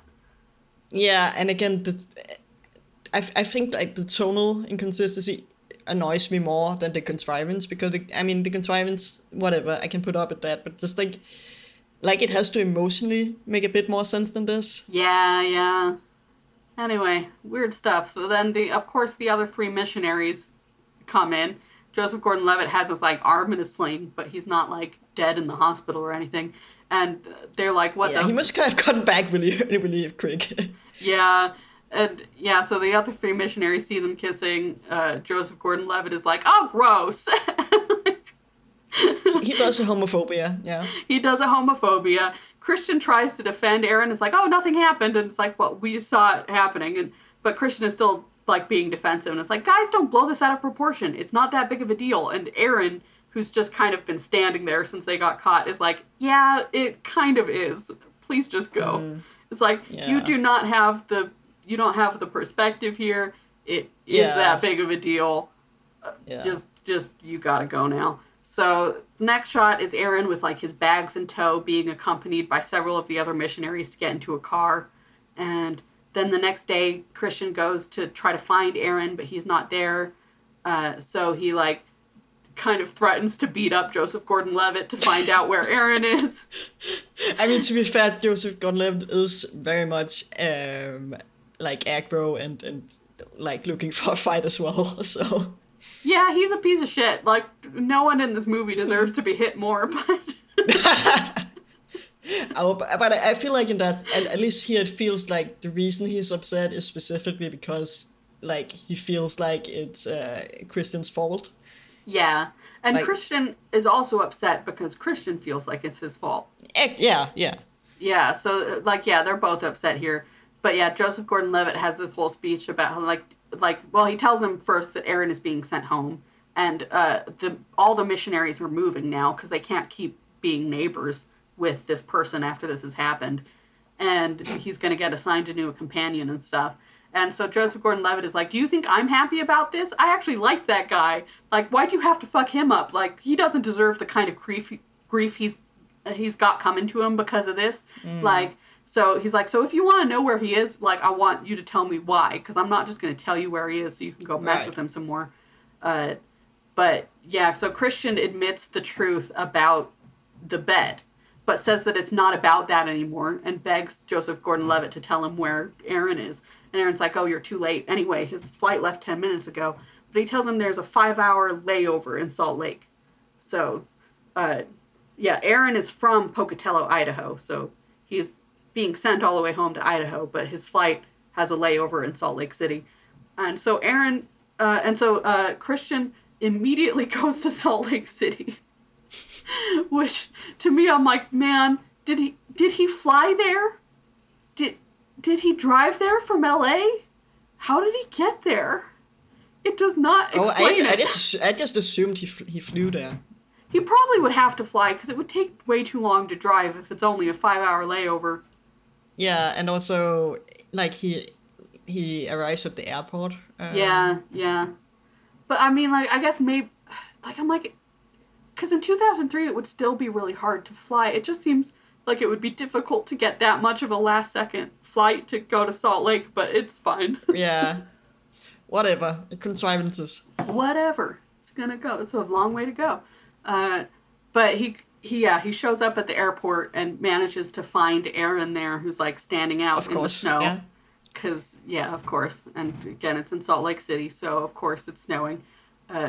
Just a random aside, this is definitely not the Salt Lake airport. Right. I have been to the Salt Lake airport many times. That is not where they are. But that's where it's supposed to be in fiction, so... Yeah. I think it's worth noting at this point, too, that Aaron also would have been sent home if he was caught making out with a woman while he was on his mission. That's a big no-no, especially with an investigator. Like, oh boy. He also would have been sent home for that, but he wouldn't have been excommunicated for that, so there's... Investigator? You know, an investigator is anyone that a missionary is talking to about the church.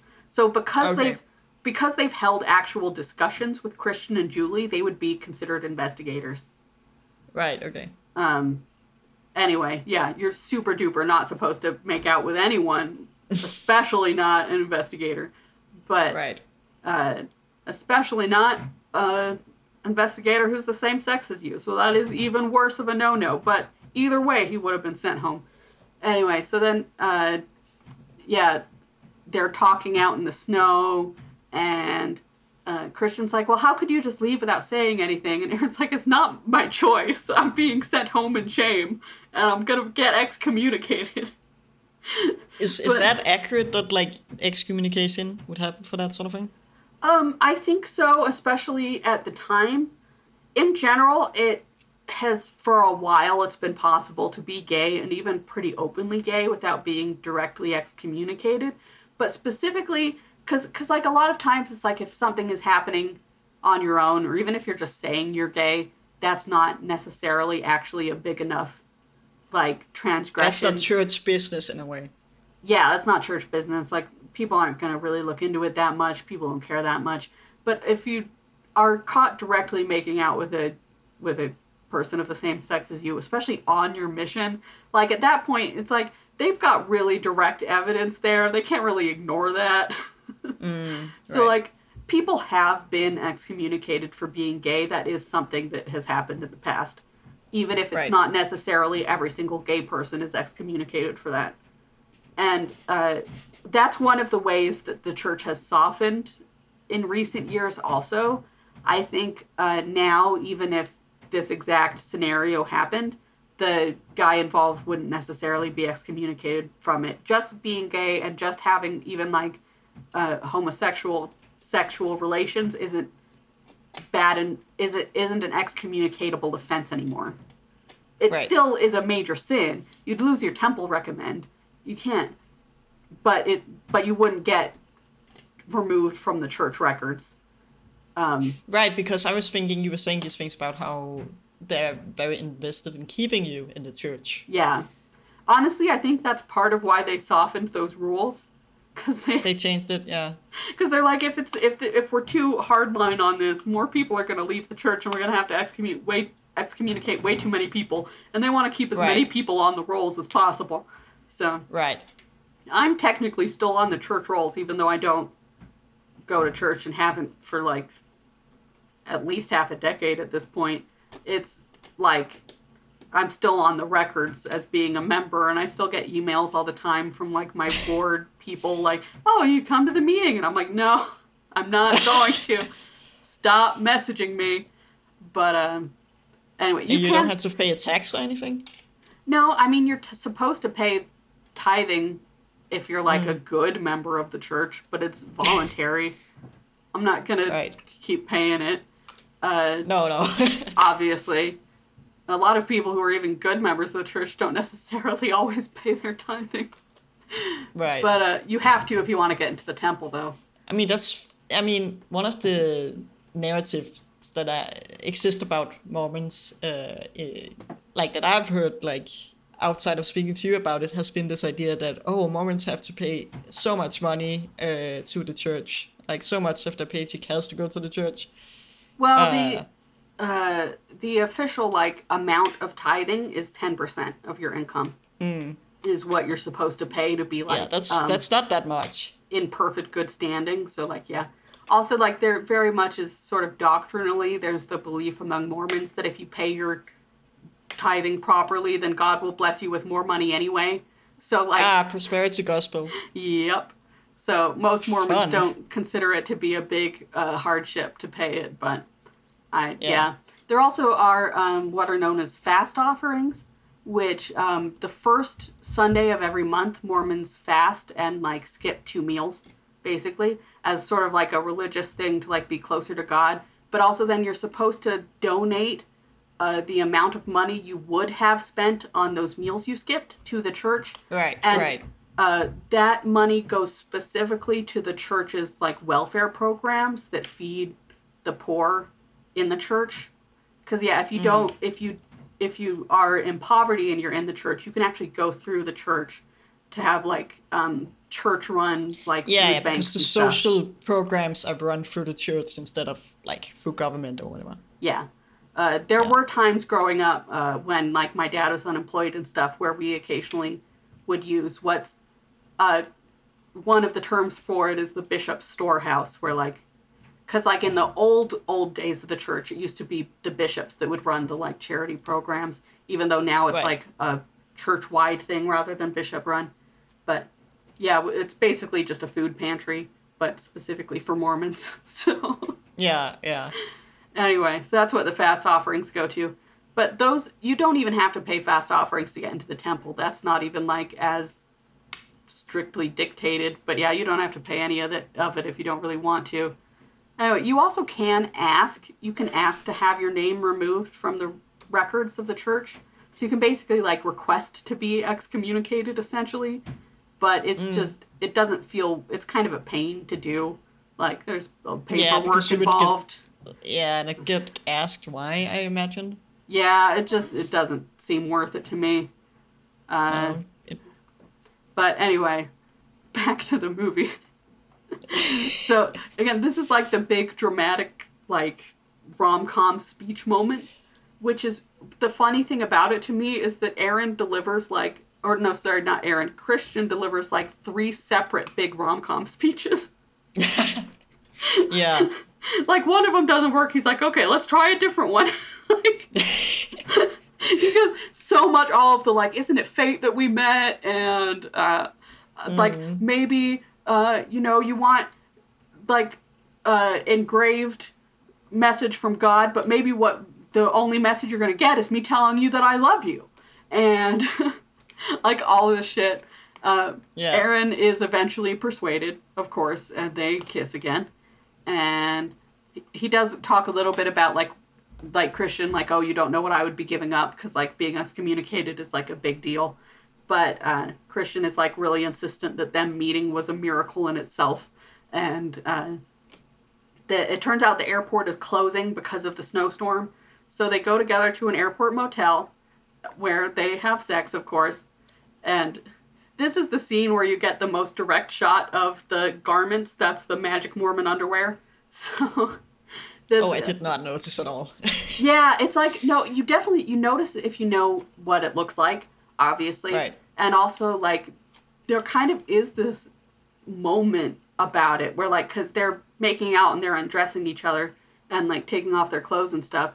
And there's a moment, like, where he only has his garments on, where he, like, kind of pushes Christian away for a moment. And, like, there's a pause. And then he pulls his garments off, because, like, that clearly is a big deal. Like, that's a big step to take those off. And so he, like, has to, like, build himself up to it a little bit, which I actually thought was kind of a neat detail. I want to go back and notice that. Yeah, go back and watch that scene specifically. You'll notice it. Yeah. Aaron, like, afterwards, they have, like, honestly, I think the scene is really sweet. Like, it's very... romantically intimate, like emotionally intimate as well as physically intimate. It's kind of nice having them just hang out together after having sex and like really getting to know each other. I mean, that part felt organic. And one part that like felt really real to me was Christian at one point. He's like, I thought you'd be a little more reticent. And Aaron's like, well, I'm already going to hell for kissing you, so I might as well take the scenic route. Yeah, I like that. And, like, as a gay ex-Mormon, I, like, totally relate to that. Because I at one point was like, okay, well, I'm already gay, so then there's all these other arbitrary church rules that you start just doing, like, well, whatever the fuck. Like I drank alcohol for the first time. I already broke this one, so... Yeah, like, I drank alcohol for the first time after I'd, like, come to terms with being gay, and I'm like, well, I'm already gay, I might as well drink a beer, you know, like... Right. I might as well have some coffee, because Mormons can't drink coffee or tea either, but it's called the Word of Wisdom that restricts what Mormons can, like, drink and eat and stuff. It's kind of like the Mormon version of kosher or whatever, but it's less restrictive than kosher, I think, in general. Yeah, but... halal. Or like halal, but it's like, yeah, it's the Mormon equivalent of that. Can't drink tea or coffee or alcohol or do drugs are the main things. Interestingly, the Word of Wisdom also encourages you to not eat very much meat and to eat more vegetables. I mean, that's not bad advice. It's not bad advice. Like... Mormons don't listen to it much, that part. They don't really pay attention, but... It's like pretty much, the book, the Word of Wisdom, like the wording of it is basically like, meat is only for like times of famine and shit. Like only if you really have to eat meat. Otherwise, just eat meat. But yeah, Mormons don't listen to that part so much. I mean, I think what's like, it's also always interesting to me about like religious dietary restrictions is the way, like the really old ones always come from like the material conditions of the time. Yeah. You know, like there being a disease in pigs around that time in the Middle East, and different stuff like that you know shows that okay, this religious rule was put in effect for very like practical reasons at the time. So I'm just like trying to figure out the practical reason you wouldn't want people to drink tea, and I'm kind of struggling with that. I don't know. Actually, what the Word of Wisdom says is it forbids specifically hot drinks.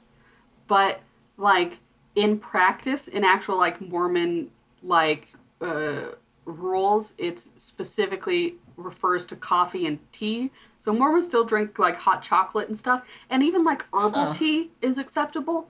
but not like Well, TT. that feels very arbitrary.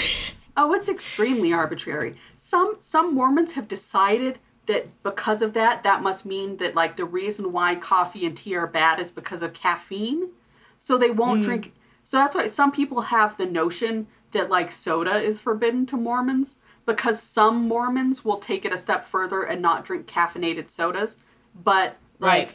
other Mormons don't care about that at all. I know so many Mormons who are like addicted to Diet Coke, man.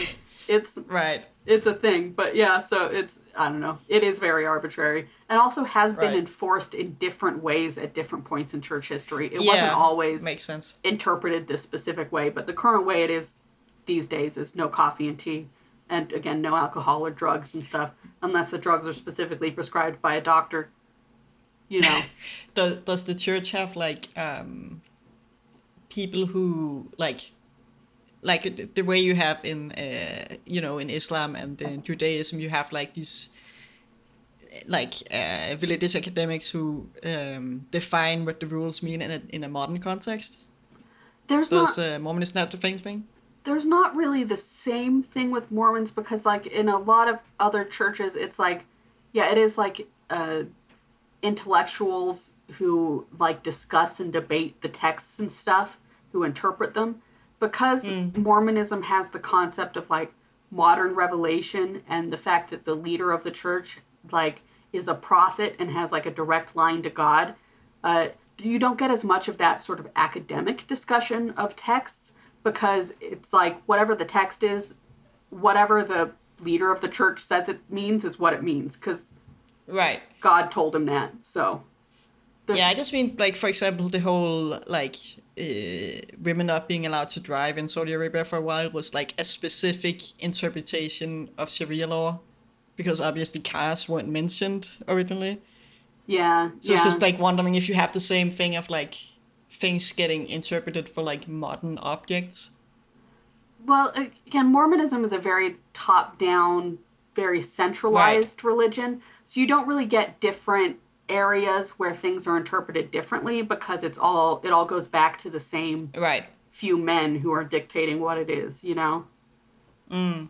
Except there are a few small, like, Mormon splinter groups, like fundamentalist break-off sects of Mormonism who, like,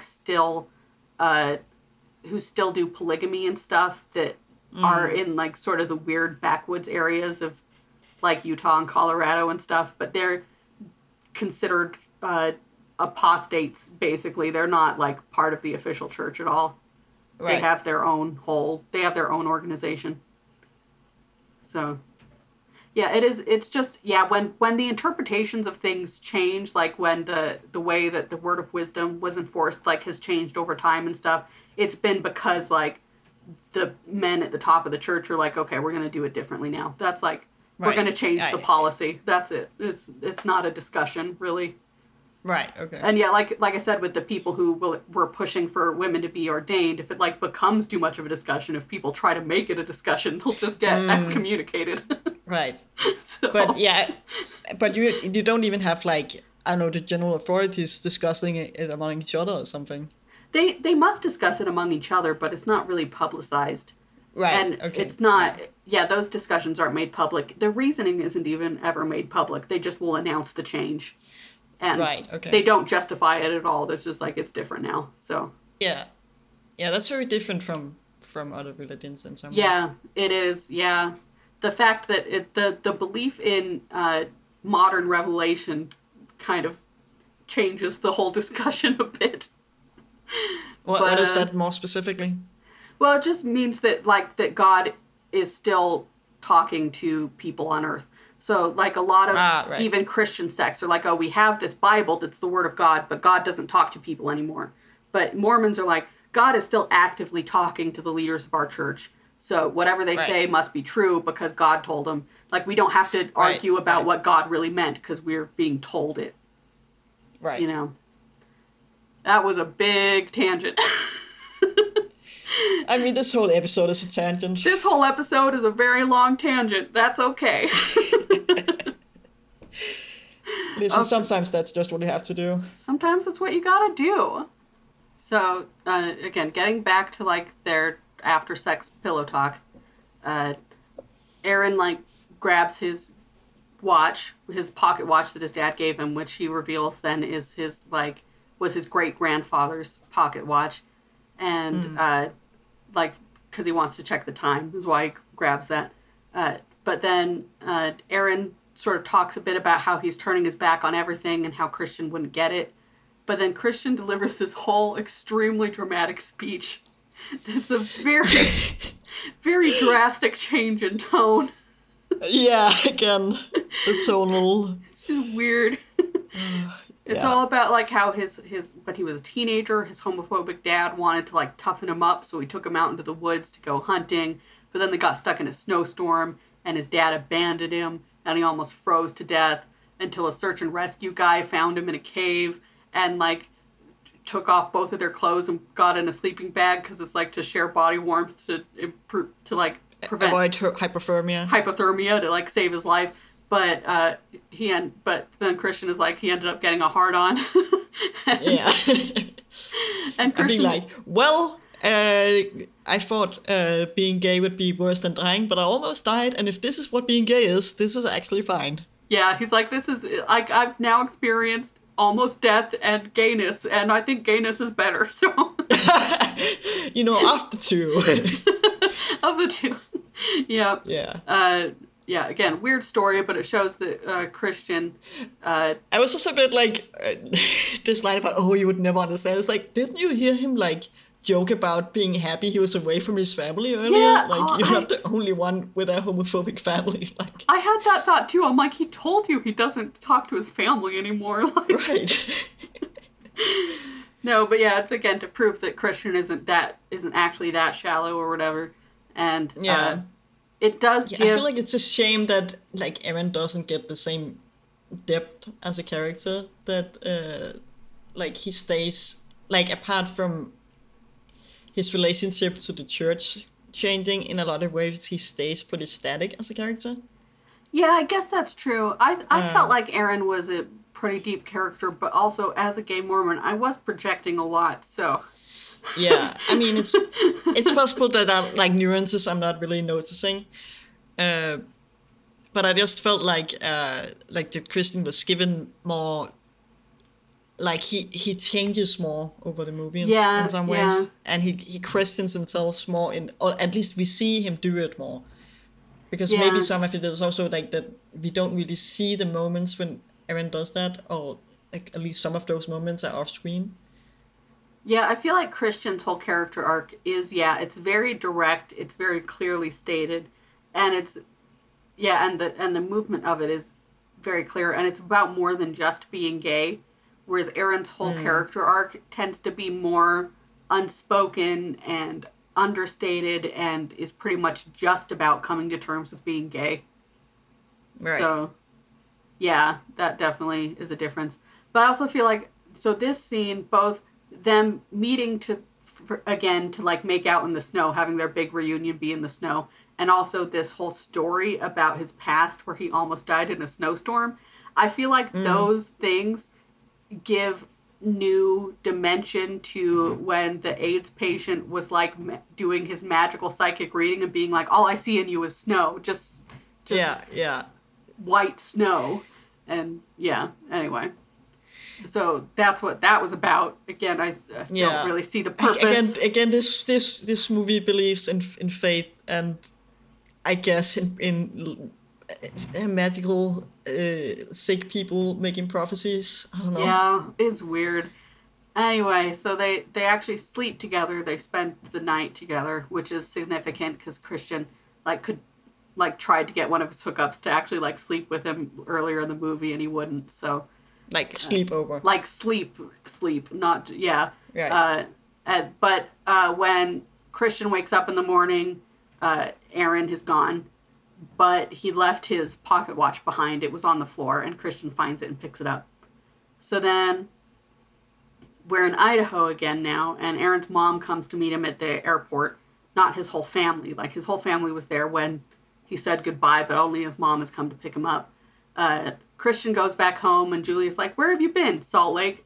If you went all the way there, you better have won the bet. But Christian's like, Christian's like, Yeah. technically he has won the bet, but Christian is Yeah, like, yeah.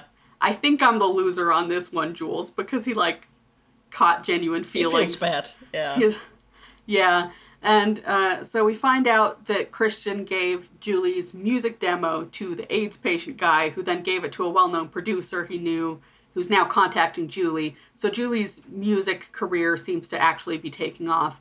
And then we go back to Aaron, who's sleeping in his childhood bedroom and having weird nightmares about being literally crucified. All of the like dream sequences were so They're weird. so weird. And then some time has passed, and Christian doesn't want to sleep around like he used to, and he doesn't seem like he's over Aaron. And he tells Julie that it might be nice to have sex mean something, and Julie gives him like a hard time over it. Then we get to see Aaron facing the church court, headed by his father, the stake president. And I read that Cox apparently spoke to a lot of people who had actually been through church court about their experiences. And just from that and from how it matches up with what I've heard about it, it does seem like it's a pretty accurate depiction of what goes on at these church courts. Right. They're actually pretty rare. They're only convened in pretty extreme cases. The only ones I really know of would be for stuff like this with homosexuality, or then the other one that I know it happens with sometimes is with like cases of adultery. So like if you cheat on your spouse. And again, it only really happens if there's like irrefutable proof of stuff going down and stuff. Yeah. And the main point of a church court is usually to try to convince the person to repent. That like the person being put on trial is given a lot of chances to repent.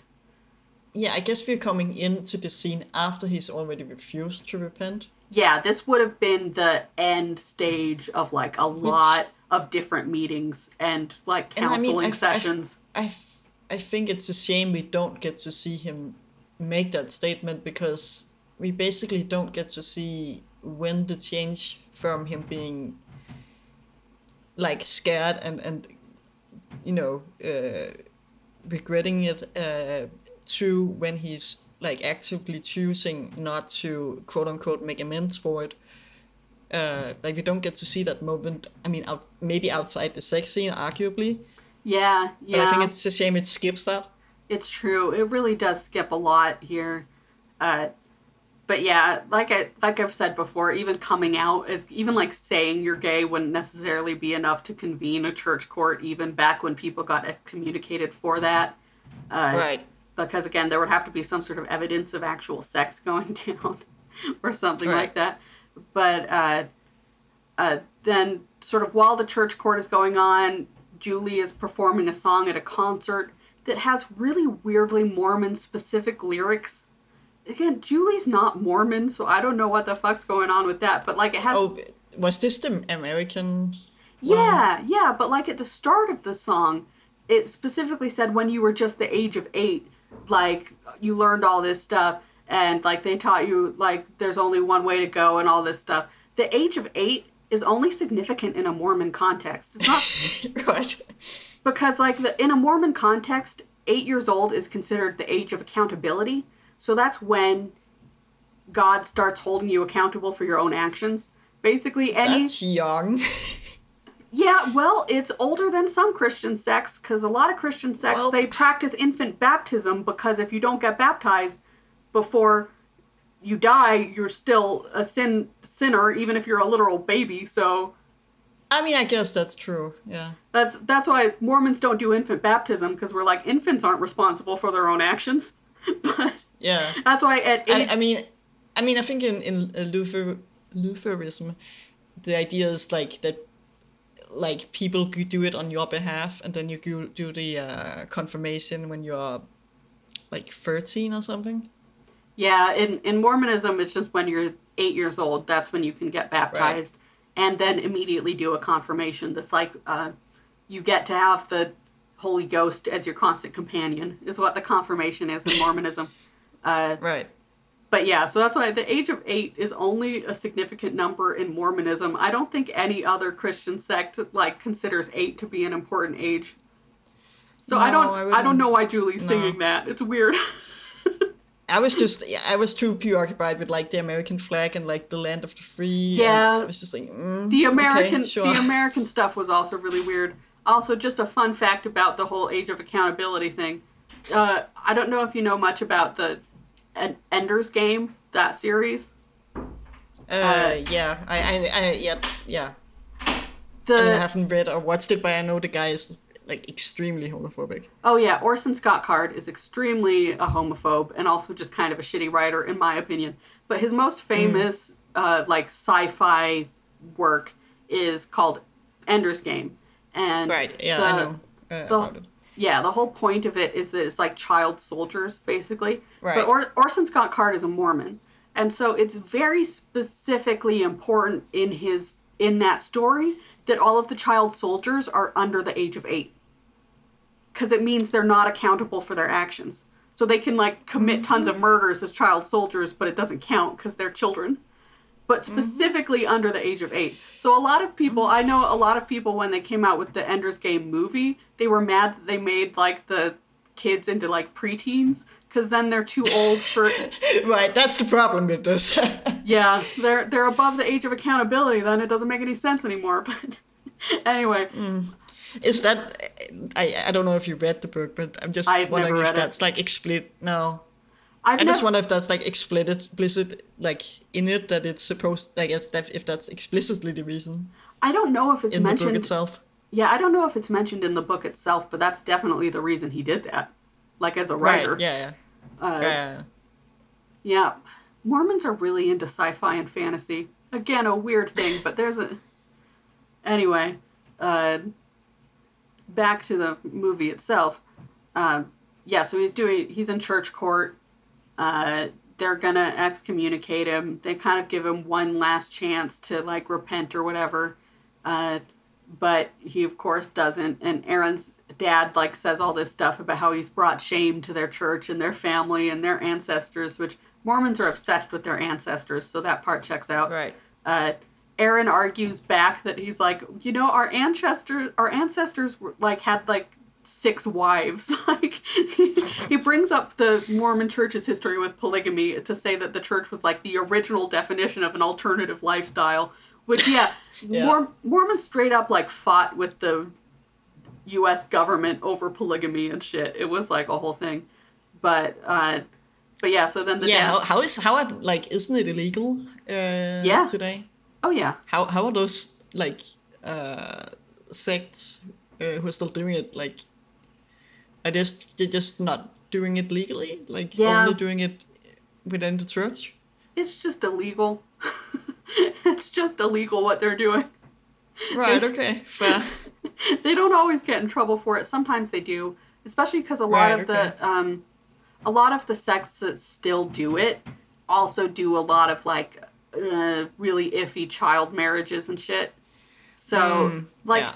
but because they kind of live in like separatist communes, it's Mm, hard for the government to always do anything about it. There are right. there are people like there are leaders of specific ones of those sects who have gone to jail and stuff. So it's not like it's completely ignored by the government, but Right. yeah, back when the Mormon Church proper was still doing it, there were plenty of guys who went to jail for it. But like again, that Right. was like a weird gray area for a long time because when the Mormons first settled Utah, it wasn't technically American territory. It was still Mexican territory. Right. So then Yeah. later it got like annexed by the United States and there was this whole quote unquote Utah war where the government even like sent the army over to Utah. No one ever fought, I think, but the old like fort that they established is now part of the University of Utah where I went to school. Like Huh. it's the student dorms now is where the Yeah. soldiers were. Yeah. Anyway, lots of random Mormon trivia for you there. But yeah, so then the dad is like, "Are you calling us hypocrites?" And he's like, "No, we're way beyond hypocrisy, Dad. Now we're just being mean." I mean, he's not wrong. Yeah, so they officially declare that he's going to be excommunicated and he's going to be like, his name's going to be taken off the church. He's going to be stripped of the power of the priesthood. He's not going to be allowed to wear the garments anymore. It's like basically when you're excommunicated from the church, all of the various like church rituals you've done up to that point are invalidated. So like basically you're not even baptized anymore. Like that doesn't even count anymore when you're excommunicated. Right. You actually can rejoin the church after excommunication, but you have to go through all of it again. Like you have to start over from getting baptized again. And also like there has to be from all the stuff you've done since you were a kid, basically. Yeah. And like there's a specific waiting time between like when you're excommunicated to when you have the choice of rejoining. Right. But yeah, anyway, so there's a lot of jargon in this scene, but it all checks out. It's very accurate jargon.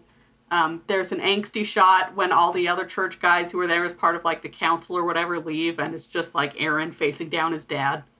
And then back in California, Christian is calling just random people named Davis and Pocatello from the phone book trying to track down Aaron.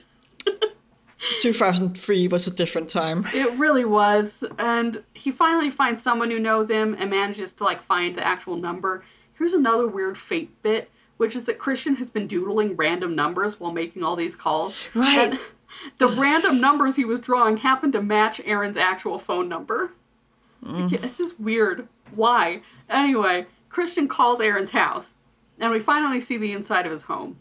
And this is really funny to me because it's an extremely Mormon-looking house. I've been in so many houses exactly like that. That is a Mormon house. Fun.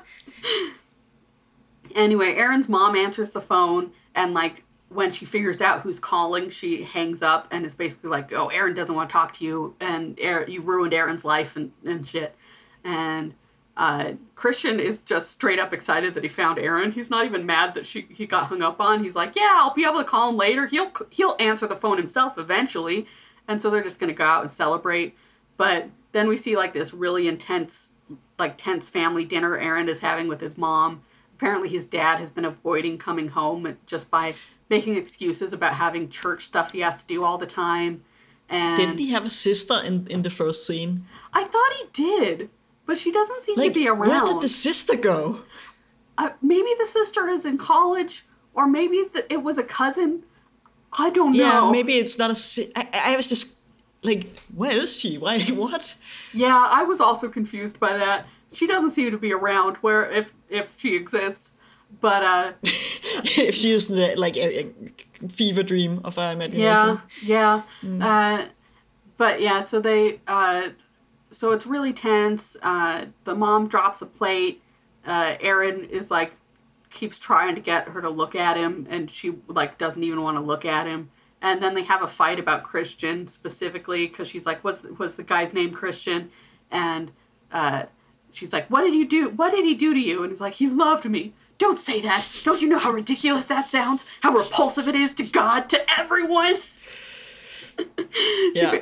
She basically says it's not possible for men to feel love at all.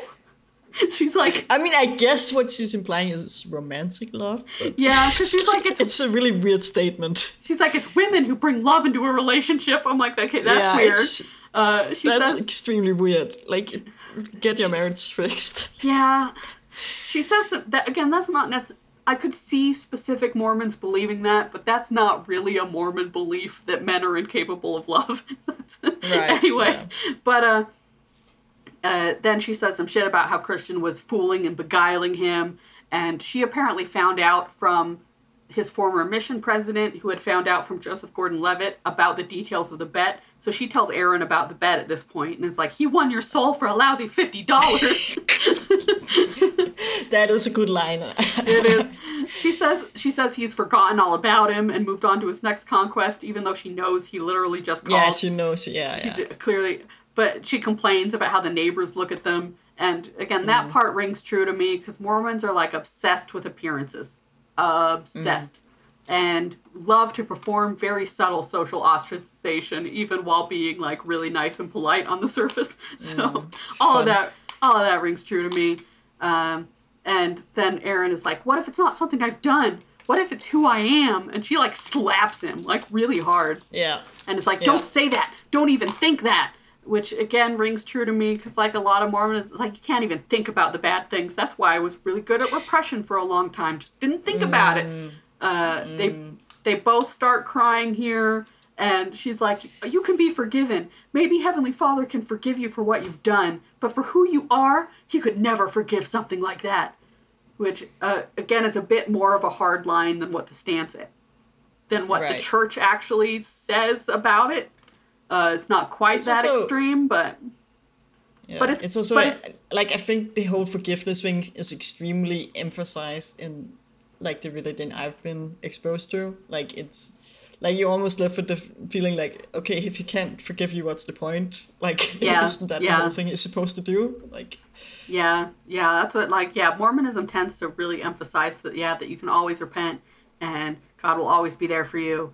And again, it's like that mm, He's not angry, He's disappointed sort of thing with God. right, That right, He yeah, always wants you to come back to Him. So yeah, that's why.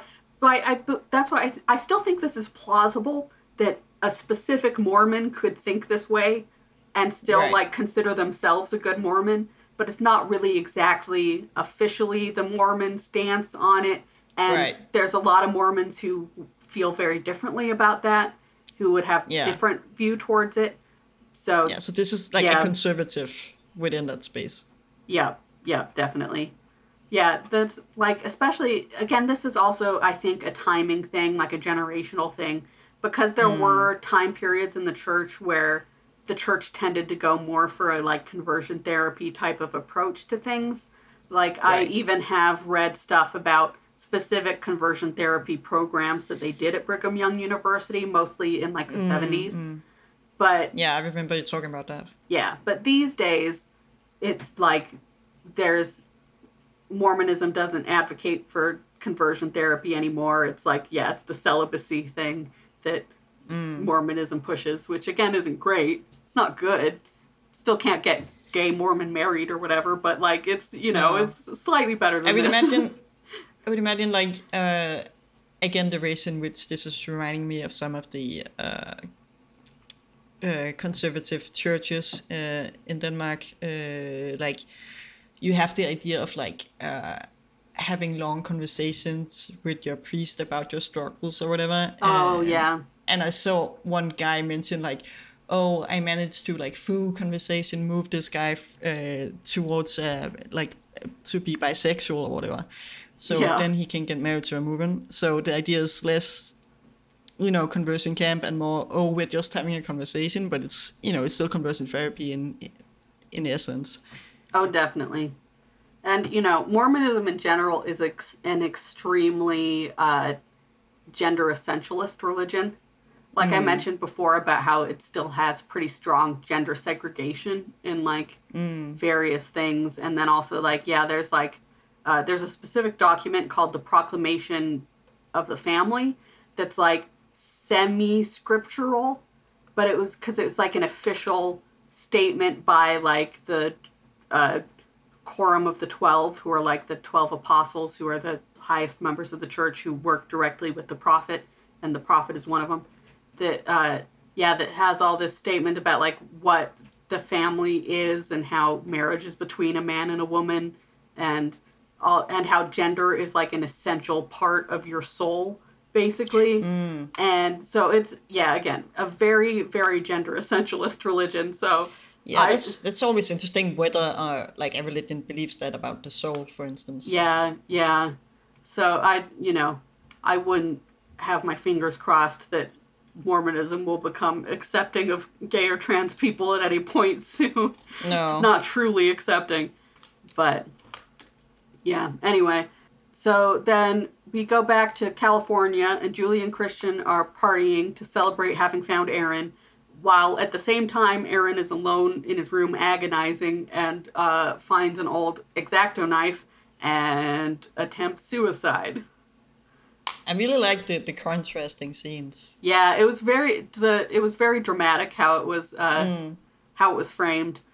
Uh, Yeah, it keeps cutting back and forth between the two, like the scene of desperation and like the depths of despair, and then like the like euphoria and like the partying. yep, Like yep, that worked really well, I think. yes.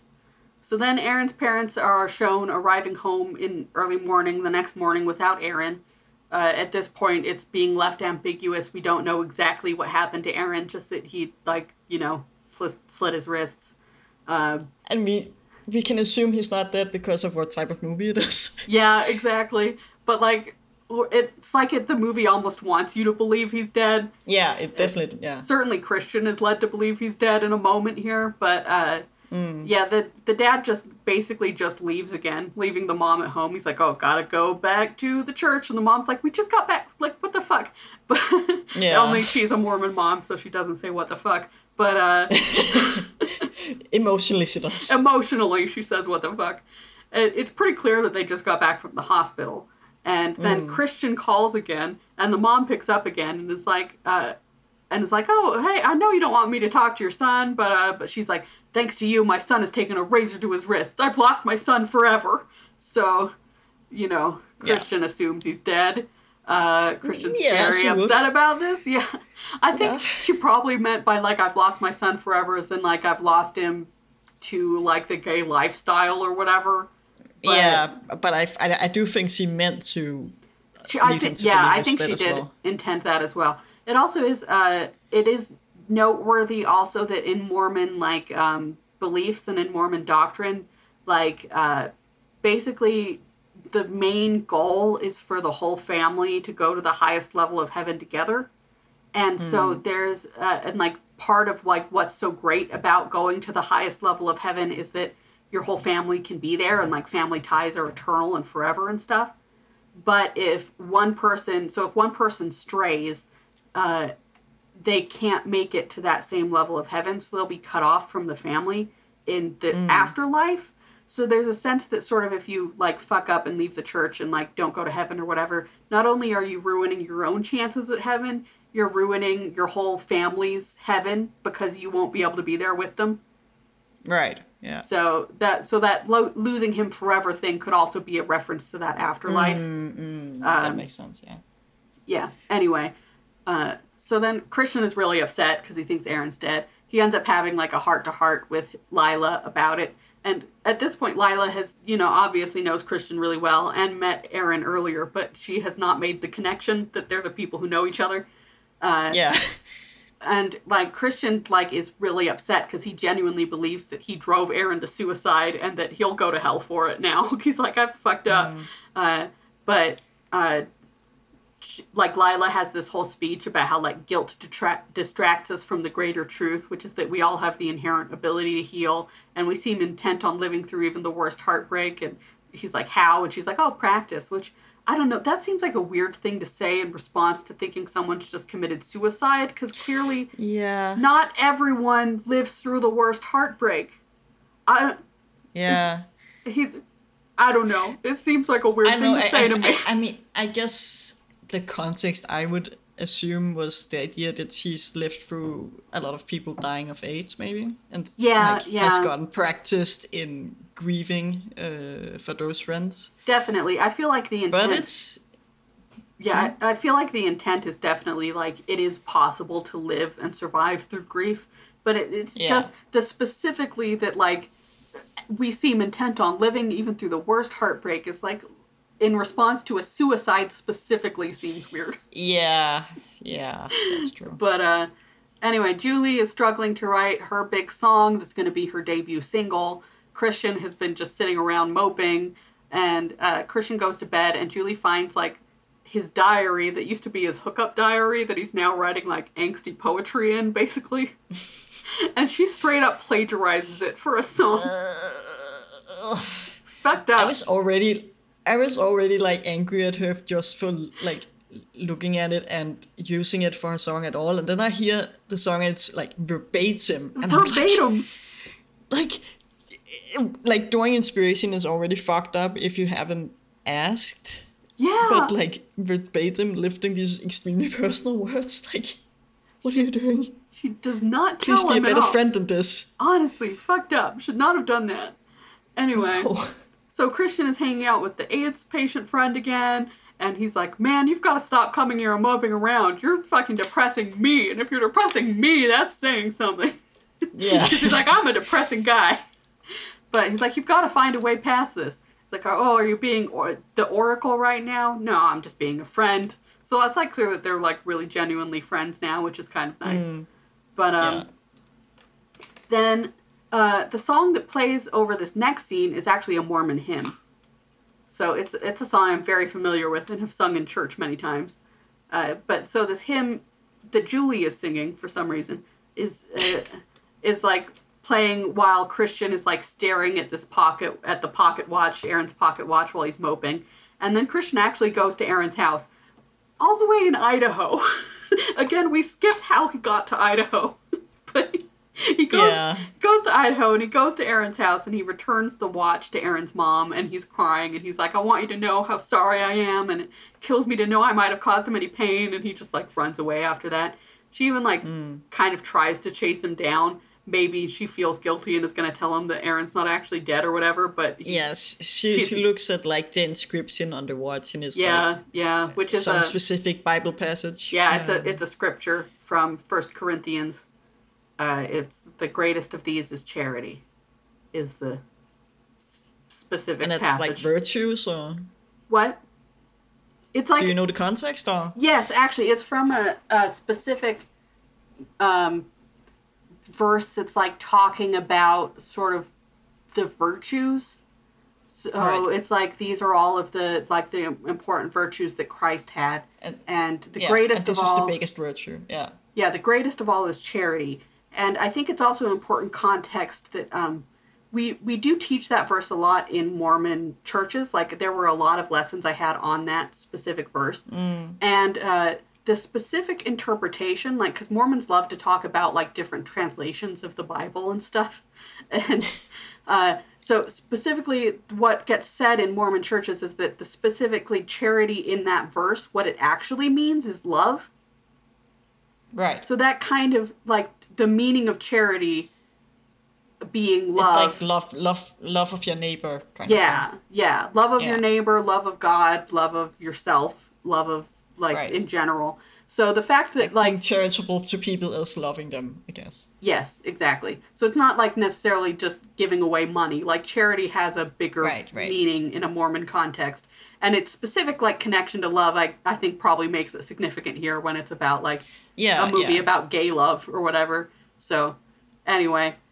Not probably super important, but that is a bit of context on that. I mean, I noticed the quote, but I didn't... I mean, I understood, okay, she's looking at a Bible passage and that's meaningful to her somehow, but I had no idea about what she was likely getting from that. Yeah. Anyway, she fails to chase him down. He just leaves and goes back home. And then Christian, like, back in California again, it would be like a multiple hour long flight or like a everyone can fast travel in this world. Or it would be I'm like from Pocatello, Idaho to LA would be like a 2-day road trip. Like that would be it's a long distance. We just skip it. Christian has like this weird nightmare about being in conversion therapy and going through like an electric shock treatment, but then like Christian turns into Aaron, who actually is in a conversion therapy center, but this whole sequence is like really weird and trippy and like surreal and dreamlike.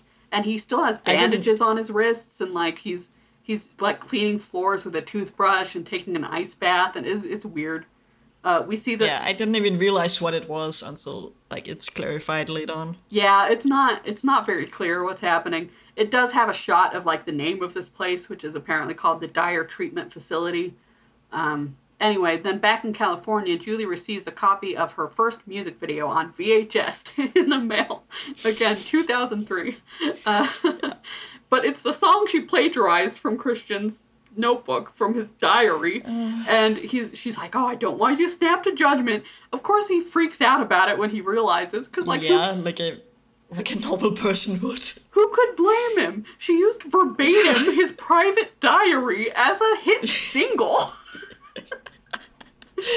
I think this is... And like she obviously knows it's wrong. And knew it was wrong from the moment she did it. Yeah. So if she just like overtly chose to be selfish, it's...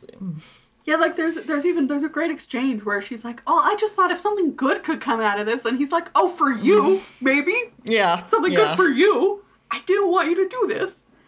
But yeah, it's weird and bad. But so then Aaron is like, this next shot, Aaron seems to be on the streets of LA now. So we've skipped a lot. He sees a lady in an angel costume waiting for the bus and like pauses to look at her and stuff. He goes to Christian's house, but it's some other guy who answers, so he just leaves. Oh, earlier Julie also said she was going to move to New York, so she was moving out. So that's significant. Because he assumes that like Christian is sleeping around again. Or yeah, something, he or whatever. assumes that it's a hookup. But so he goes to Lila's because he still has the business card she gave him way back when she offered to give him a free meal. So she greets him warmly, and he's like, "Oh, I didn't have anywhere else to go." So she like, gets him a meal and is like, asks him what's going on because he doesn't look so great. So he tells her the whole story about how he was sent home and excommunicated for being gay. And she has this fun line where she's like, "Your church doesn't like alcohol or homosexuals? Well, I'm definitely not joining. Can't imagine heaven without both." So, she's a great character. She's fun. But then he tells her about his suicide attempt and how he was put in a conversion therapy facility after that.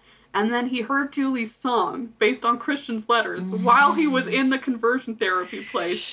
And again, this movie believes in fate, and it's awkward. It really believes in fate. And it's like, yeah, it's like, he's like, "Oh, it was like she was singing right to me," because of course the diary was about him. Yeah, so I suppose again the movie is saying, "Oh, actually, what Julie did is fine and good because God and fate and." Because God told her to do it secretly. It's it's kind of shitty. I don't like it, but no. Yeah, at this point, Christian comes out of the kitchen and straight up just drops his tray when he sees Aaron. Yeah, I love that moment. It's great because he thinks Aaron is dead, so that would be very shocking. Yeah.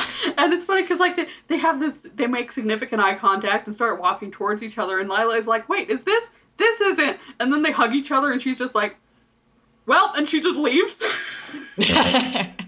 It's like, "Well, okay, I'm out. You guys just you deal with what you need to deal with. You do what you gotta do." And then you do you, babe. Yeah, and then there's another like weird time skip, and Lila and all the waiters, including Julie, who hadn't moved away, I thought, but is still there, and Aaron also are all having a Thanksgiving dinner together at the restaurant. And Lila delivers this speech about how they all have a place at her table and a place in her heart, and it's this like found family sort of thing. And in a voiceover, Aaron talks about how everyone is connected and it's beautiful, and he can see like the Sunday comics now, like he can see the wider view like God can, or whatever, echoing the speech that he gave to Lila earlier in the film about stuff. And that's the end of the movie. It's kind of weird that they don't ever kiss here. Yeah, that's actually true. You don't get a final kiss. Yeah, they just have the very long hug when they reunite. Which is nice. I love a long hug, but... Yeah. Yeah, anyway.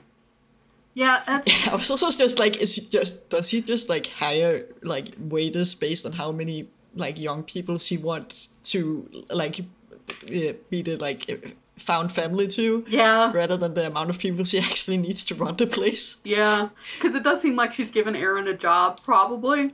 But yeah, it's weird. And Julie is still there, and it's like... And again, Julie supposedly moved to New York. I don't know.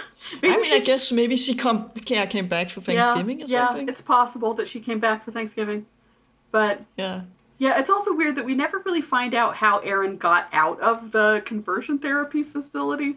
Like, it didn't seem like he was... Yeah. It doesn't seem like he was there voluntarily, but they don't show him, like, escaping or anything. He just saw the music video and then... was like, and then I was in LA.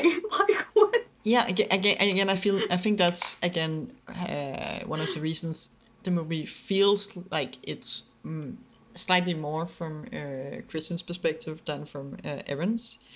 Yeah, because there's a lot of these moments like that only Aaron sees that we don't get to see as an audience.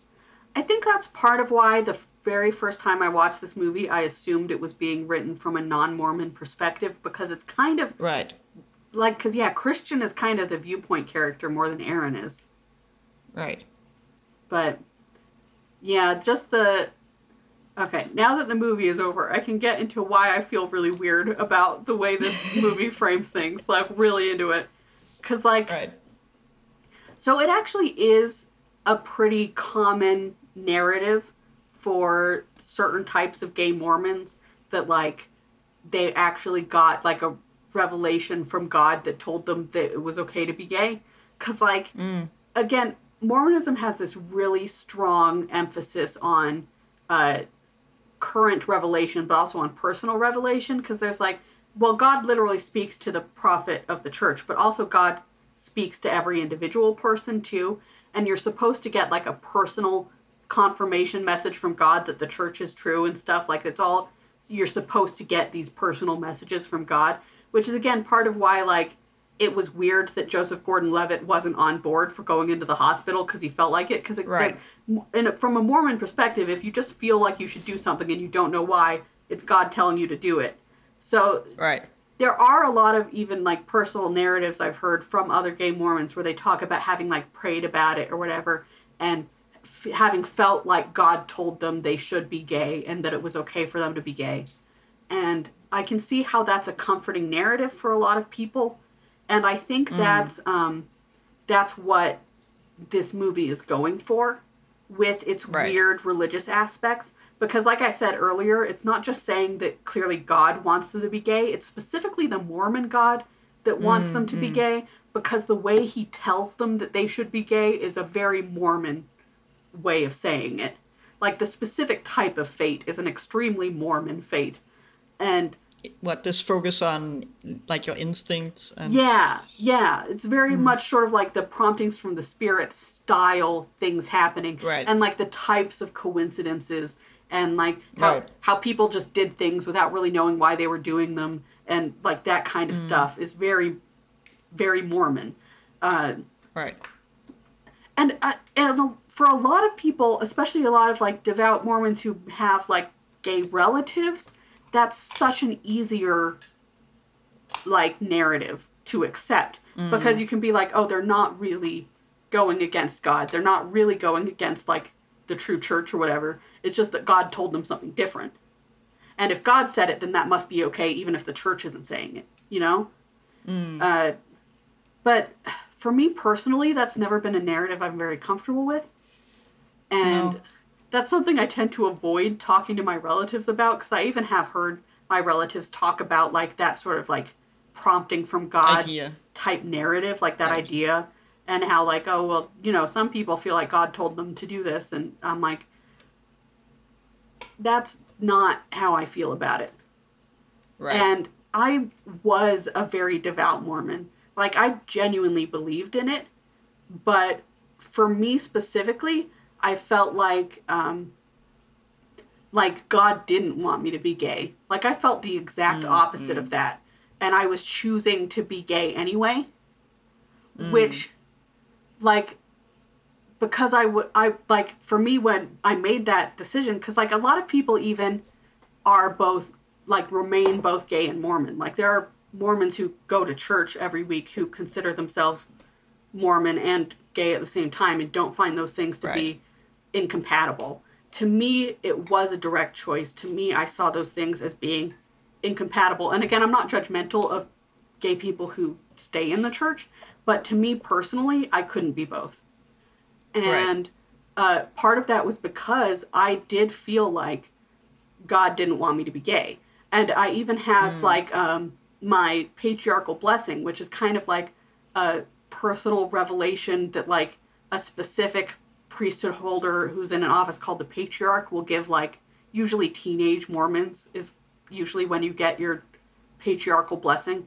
And it's like everything that the patriarch says in that blessing is, like, written down by the church and officially filed by the church, and you get a printout of it because it's supposed to be like your personal scriptures. Like, they give you your own personal roadmap for your life. And my patriarchal blessing mentioned getting married to a young man in the temple. So, like, if I was to genuinely believe in the Mormon God, I had all these very direct signs and pretty direct feelings, too, that he didn't want me to be gay. Right. So that wasn't an option for me. I didn't ever feel like it felt disingenuous to me to say Mm-hmm. that because my own thoughts and feelings have evolved, that God must actually have agreed with this new thing I think all along. Like, Right. it's this like roundabout thing that I think a lot of people who have genuine faith in God even do, where like when their own feelings on some issue evolve, they just assume, well, oh well, God knows better than me, so if I've learned something new, then God must have agreed with this new thing all along, and I was just wrong Mm-hmm. about God before. But Right. I've never been comfortable with that narrative. I'm like, no, this is what I've been told God believes all my life, and that's what I believed that God believes. So if I believe in something different now I just have a fundamental disagreement with God. Right. Which, like, I'm not even sure I would consider myself an atheist exactly, because it's kind of hard to let go of a faith that you had that strongly. But Yeah, that makes a lot of sense. personally, I'm at a point where I'm just like, no, I just don't agree with God. I just think God's wrong. Yeah. And I'm just gonna And go against what he says, even though he says it, because I don't think he's right. So right.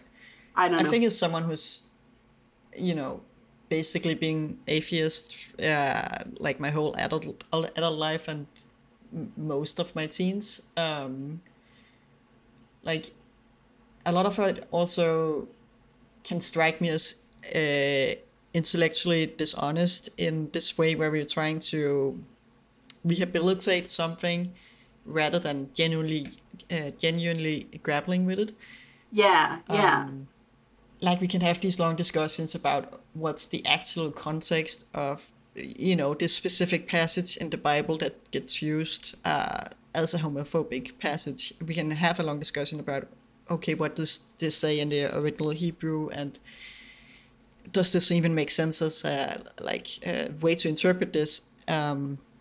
And like that discussion can be interesting, but I also think at a certain point we have to be honest with ourselves, and like in these discussions be honest about how these things have been used against gay people and different people in the community,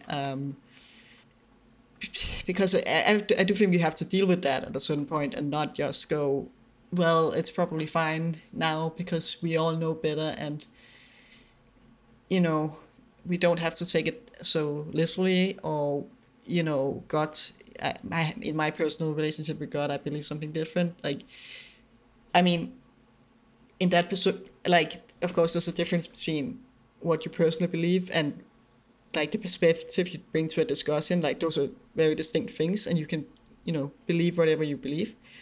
But I think in the discussions, we have to take it a level further than just going, oh well, it doesn't make sense for God to be all loving if he doesn't love gay people or whatever. Like I feel like you have to deal with how these things have been used historically, and be honest about that. yeah, exactly.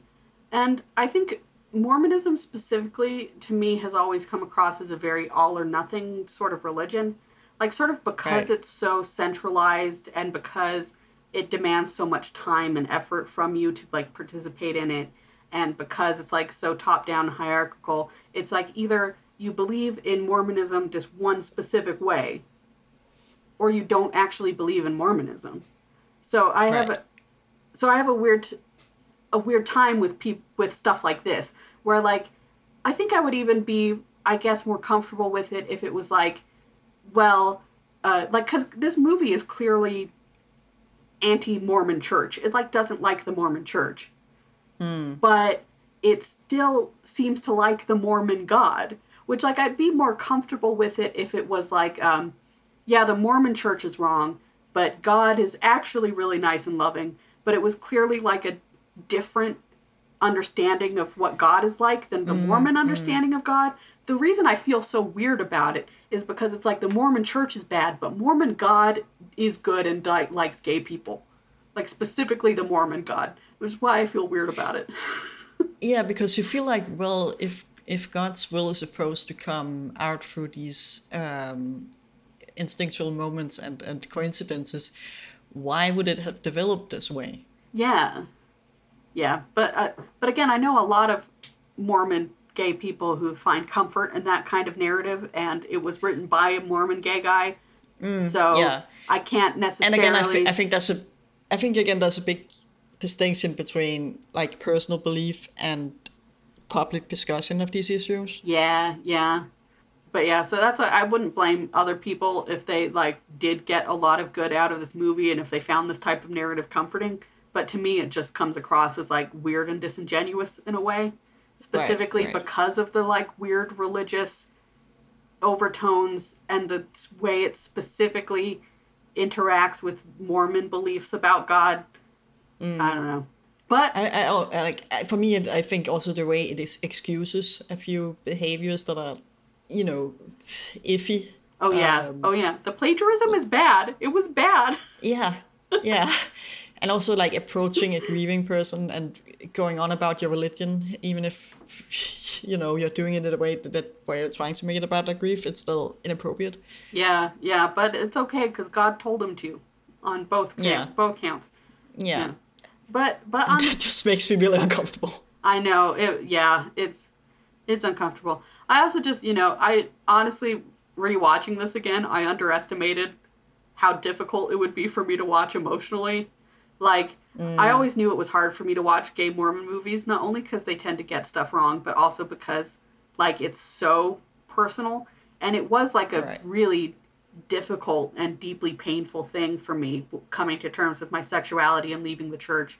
So it's like, yeah, it's emotionally difficult to watch something that's that direct, but Yeah, and I thought because I'd seen this movie before and I have a bit more distance from it than I used to, I thought it wouldn't be a problem this time, but it was still really hard to watch at times for me. So that was fun. But yeah. like that's not the fault of the movie, that's my own baggage. No, no, no.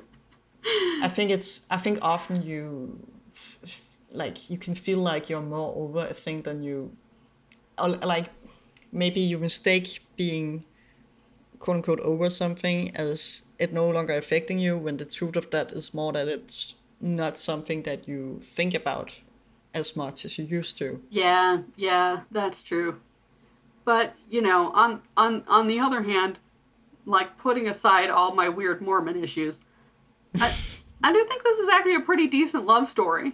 Like I think Yeah, it's, Christian are both generally pretty likable characters, and they mm, have a decent amount of chemistry. There's some really sweet moments of intimacy. Like in terms of low budget gay rom coms, it's fine. It's not yeah, like I mean, incredible, but it's fine. and I mean the production value is at a level where you don't notice it that much. Yeah, It's mostly yeah. like some weird scene transitions is the only thing. Yep, definitely. Like there's nothing like the audio and the video itself is completely fine, Yeah, yeah. and And the acting is completely fine. yeah, the acting is completely fine. The writing, even though the plot is kind of weird and the pacing of the plot is kind of weird, the like moment to moment writing, like the dialogue and stuff, is pretty Right. Yeah. charming and fun. Right. So Right. yeah, Yeah. And I think the tonal issues were the biggest thing for me that like drew me out yeah, of it and was like, yeah, definitely. But aside from being uncomfortable with some of the yeah, religious aspects. yeah. Which so if you want a decent gay rom com and you either have a lot of feelings about religion and want to explore that, or don't really care much about religious themes and are they're nothing to you, maybe you want to watch this movie. If you have a lot of religious trauma from growing up Mormon, uh, Make it a day. make your own decisions. But yeah, prepare yourself. Yeah. No, some of the other Mormon movies I've watched is I watched one called The Falls that is about two Mormon missionaries falling in love with each other. Mm. It also has two sequels, but I haven't watched the sequels. That one, gonna have to look into it again to see who the writer is. But I really feel like that one wasn't written by Mormons. That one has some really weird shit in it too. Uh, then there's the Alex Cooper story that actually is based on a biography of a girl who was sent to like a conversion therapy thing by her Mormon parents.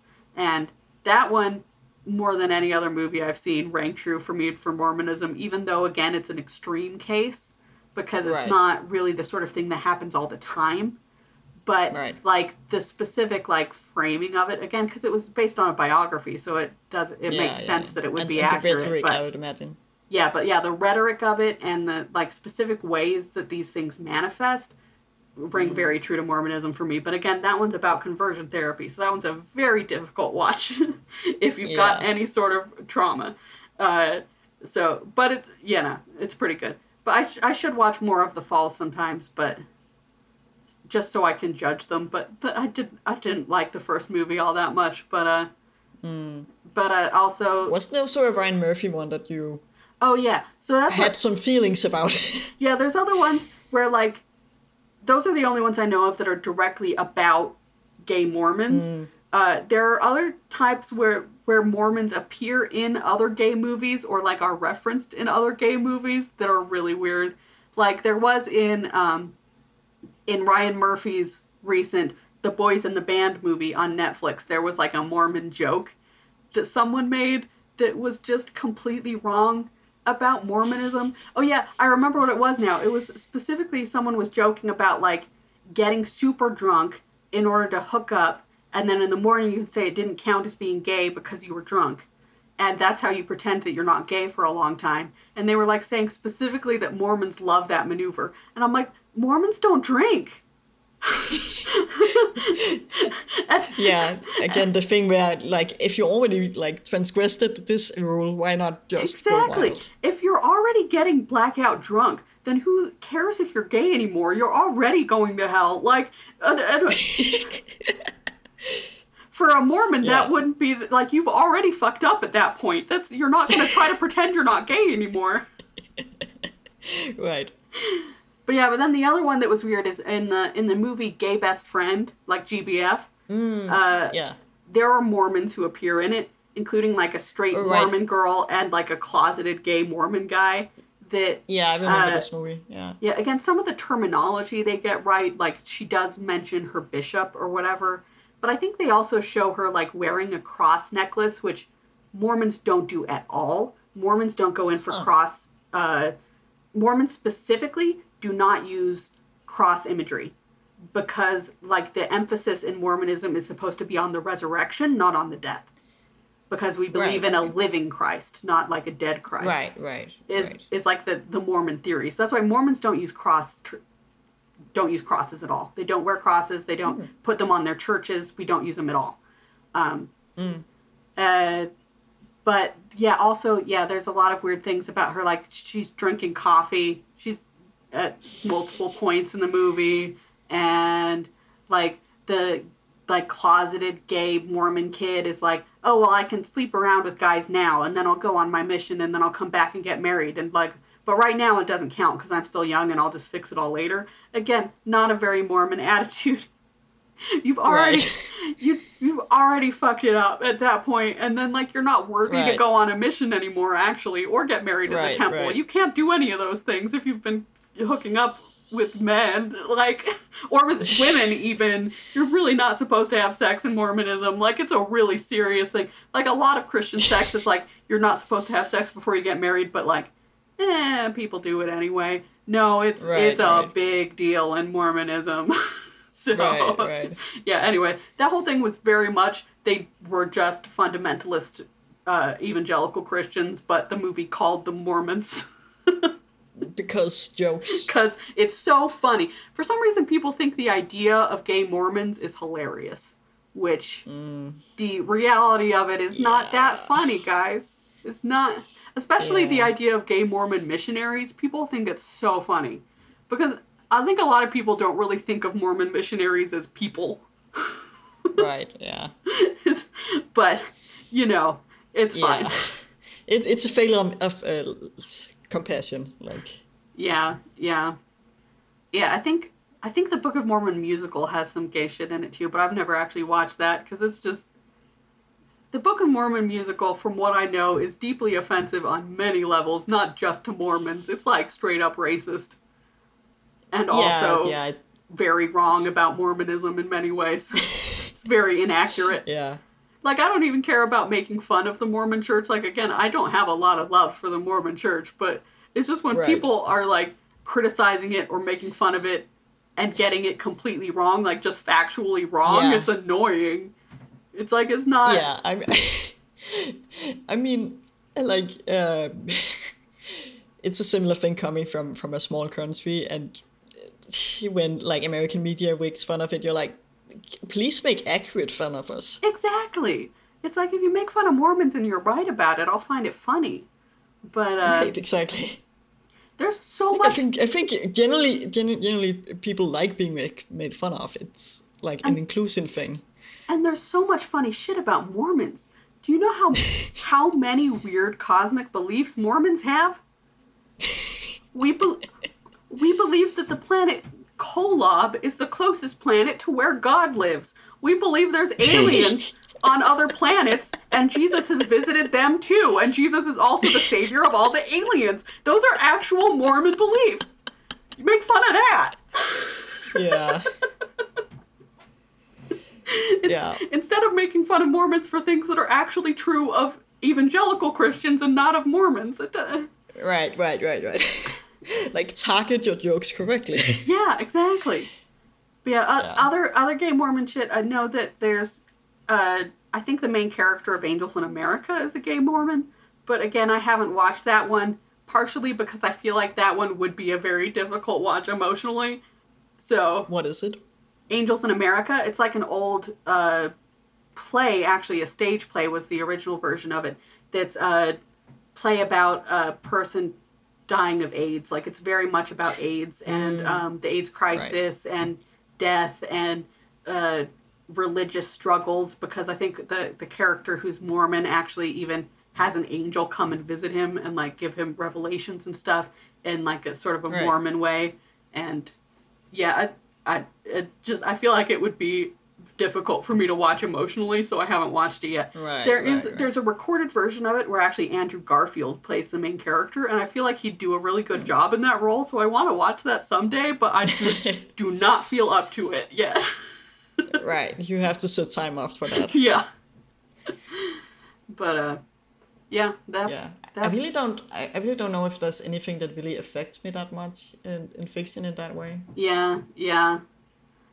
I mean, some of it is just, I assume, like, not having stuff that hits that closely in media. But yeah, I don't know.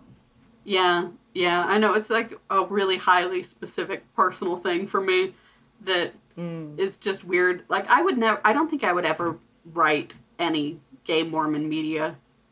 Just because it's not a topic I would feel like comfortable tackling. Right. Even though it's something that's so personal and close to me, and like maybe I could do it in a way that felt more accurate and authentic to my specific beliefs, I also feel like, I don't know, it's like such a big landmine. It's not something I want to touch.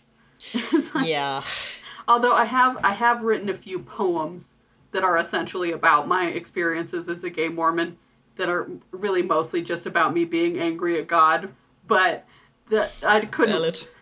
I don't think I could write like a rom-com about gay Mormons. No, that is a choice. I mean, not a wrong one, but just No. I mean, it's a brave choice, I would say. Yeah, I just wouldn't feel up to it myself. Right. But yeah, so that's all my rambling about gay Mormon movies. And I think we've gone on very, very long at this point. Oh yeah, this has been a long episode, but right. There's a lot to get into in this one. Yeah. But yes, I appreciate you, Siggy, sticking with me through this very long conversation. And yeah, I appreciate any listeners who maybe have listened this far to my rambling. And it's interesting rambling. Now I've gotten it off my chest, and we can probably avoid gay Mormon movies for a while. Yeah. Next time we're going to watch a Danish gay movie. Yeah. So then we can get into my cultural stuff. Yeah, we can have... Not necessarily not any trauma or anything, but Yeah. just, you know, cultural differences. You're like not as emotionally fraught, but you're cultural rambling, which should be interesting as well in its own way. Also, ramblings about like biphobia in media, because oh boy. Yes. Also, we should mention this is the one that Mads Mikkelsen is in, right? Yeah, I'm yeah. sure. Mads Mikkelsen plays the main character. Yeah. So again, So if you want to see like bisexual Mads Mikkelsen, you should watch the movie. and it's thematically related just because it's another weird old obscure gay film that has a surprisingly big name actor in it. Just like this Right. one had Joseph Gordon-Levitt in it. It's a weird thing for him to be in. Yeah. So look forward to that next time. And we will see you all later. Do we have a sign-off thing for this? What's a quote from the movie we can use as a sign-off? Oh God. Fine. You don't Yeah. have to be deep. You just have to be pretty. Ah, there you go. See you next time. We have decided it cannot be. I'm not for him and he's not for me. He can do what he wants and I'll do what I can. But the both of us have got to get our man.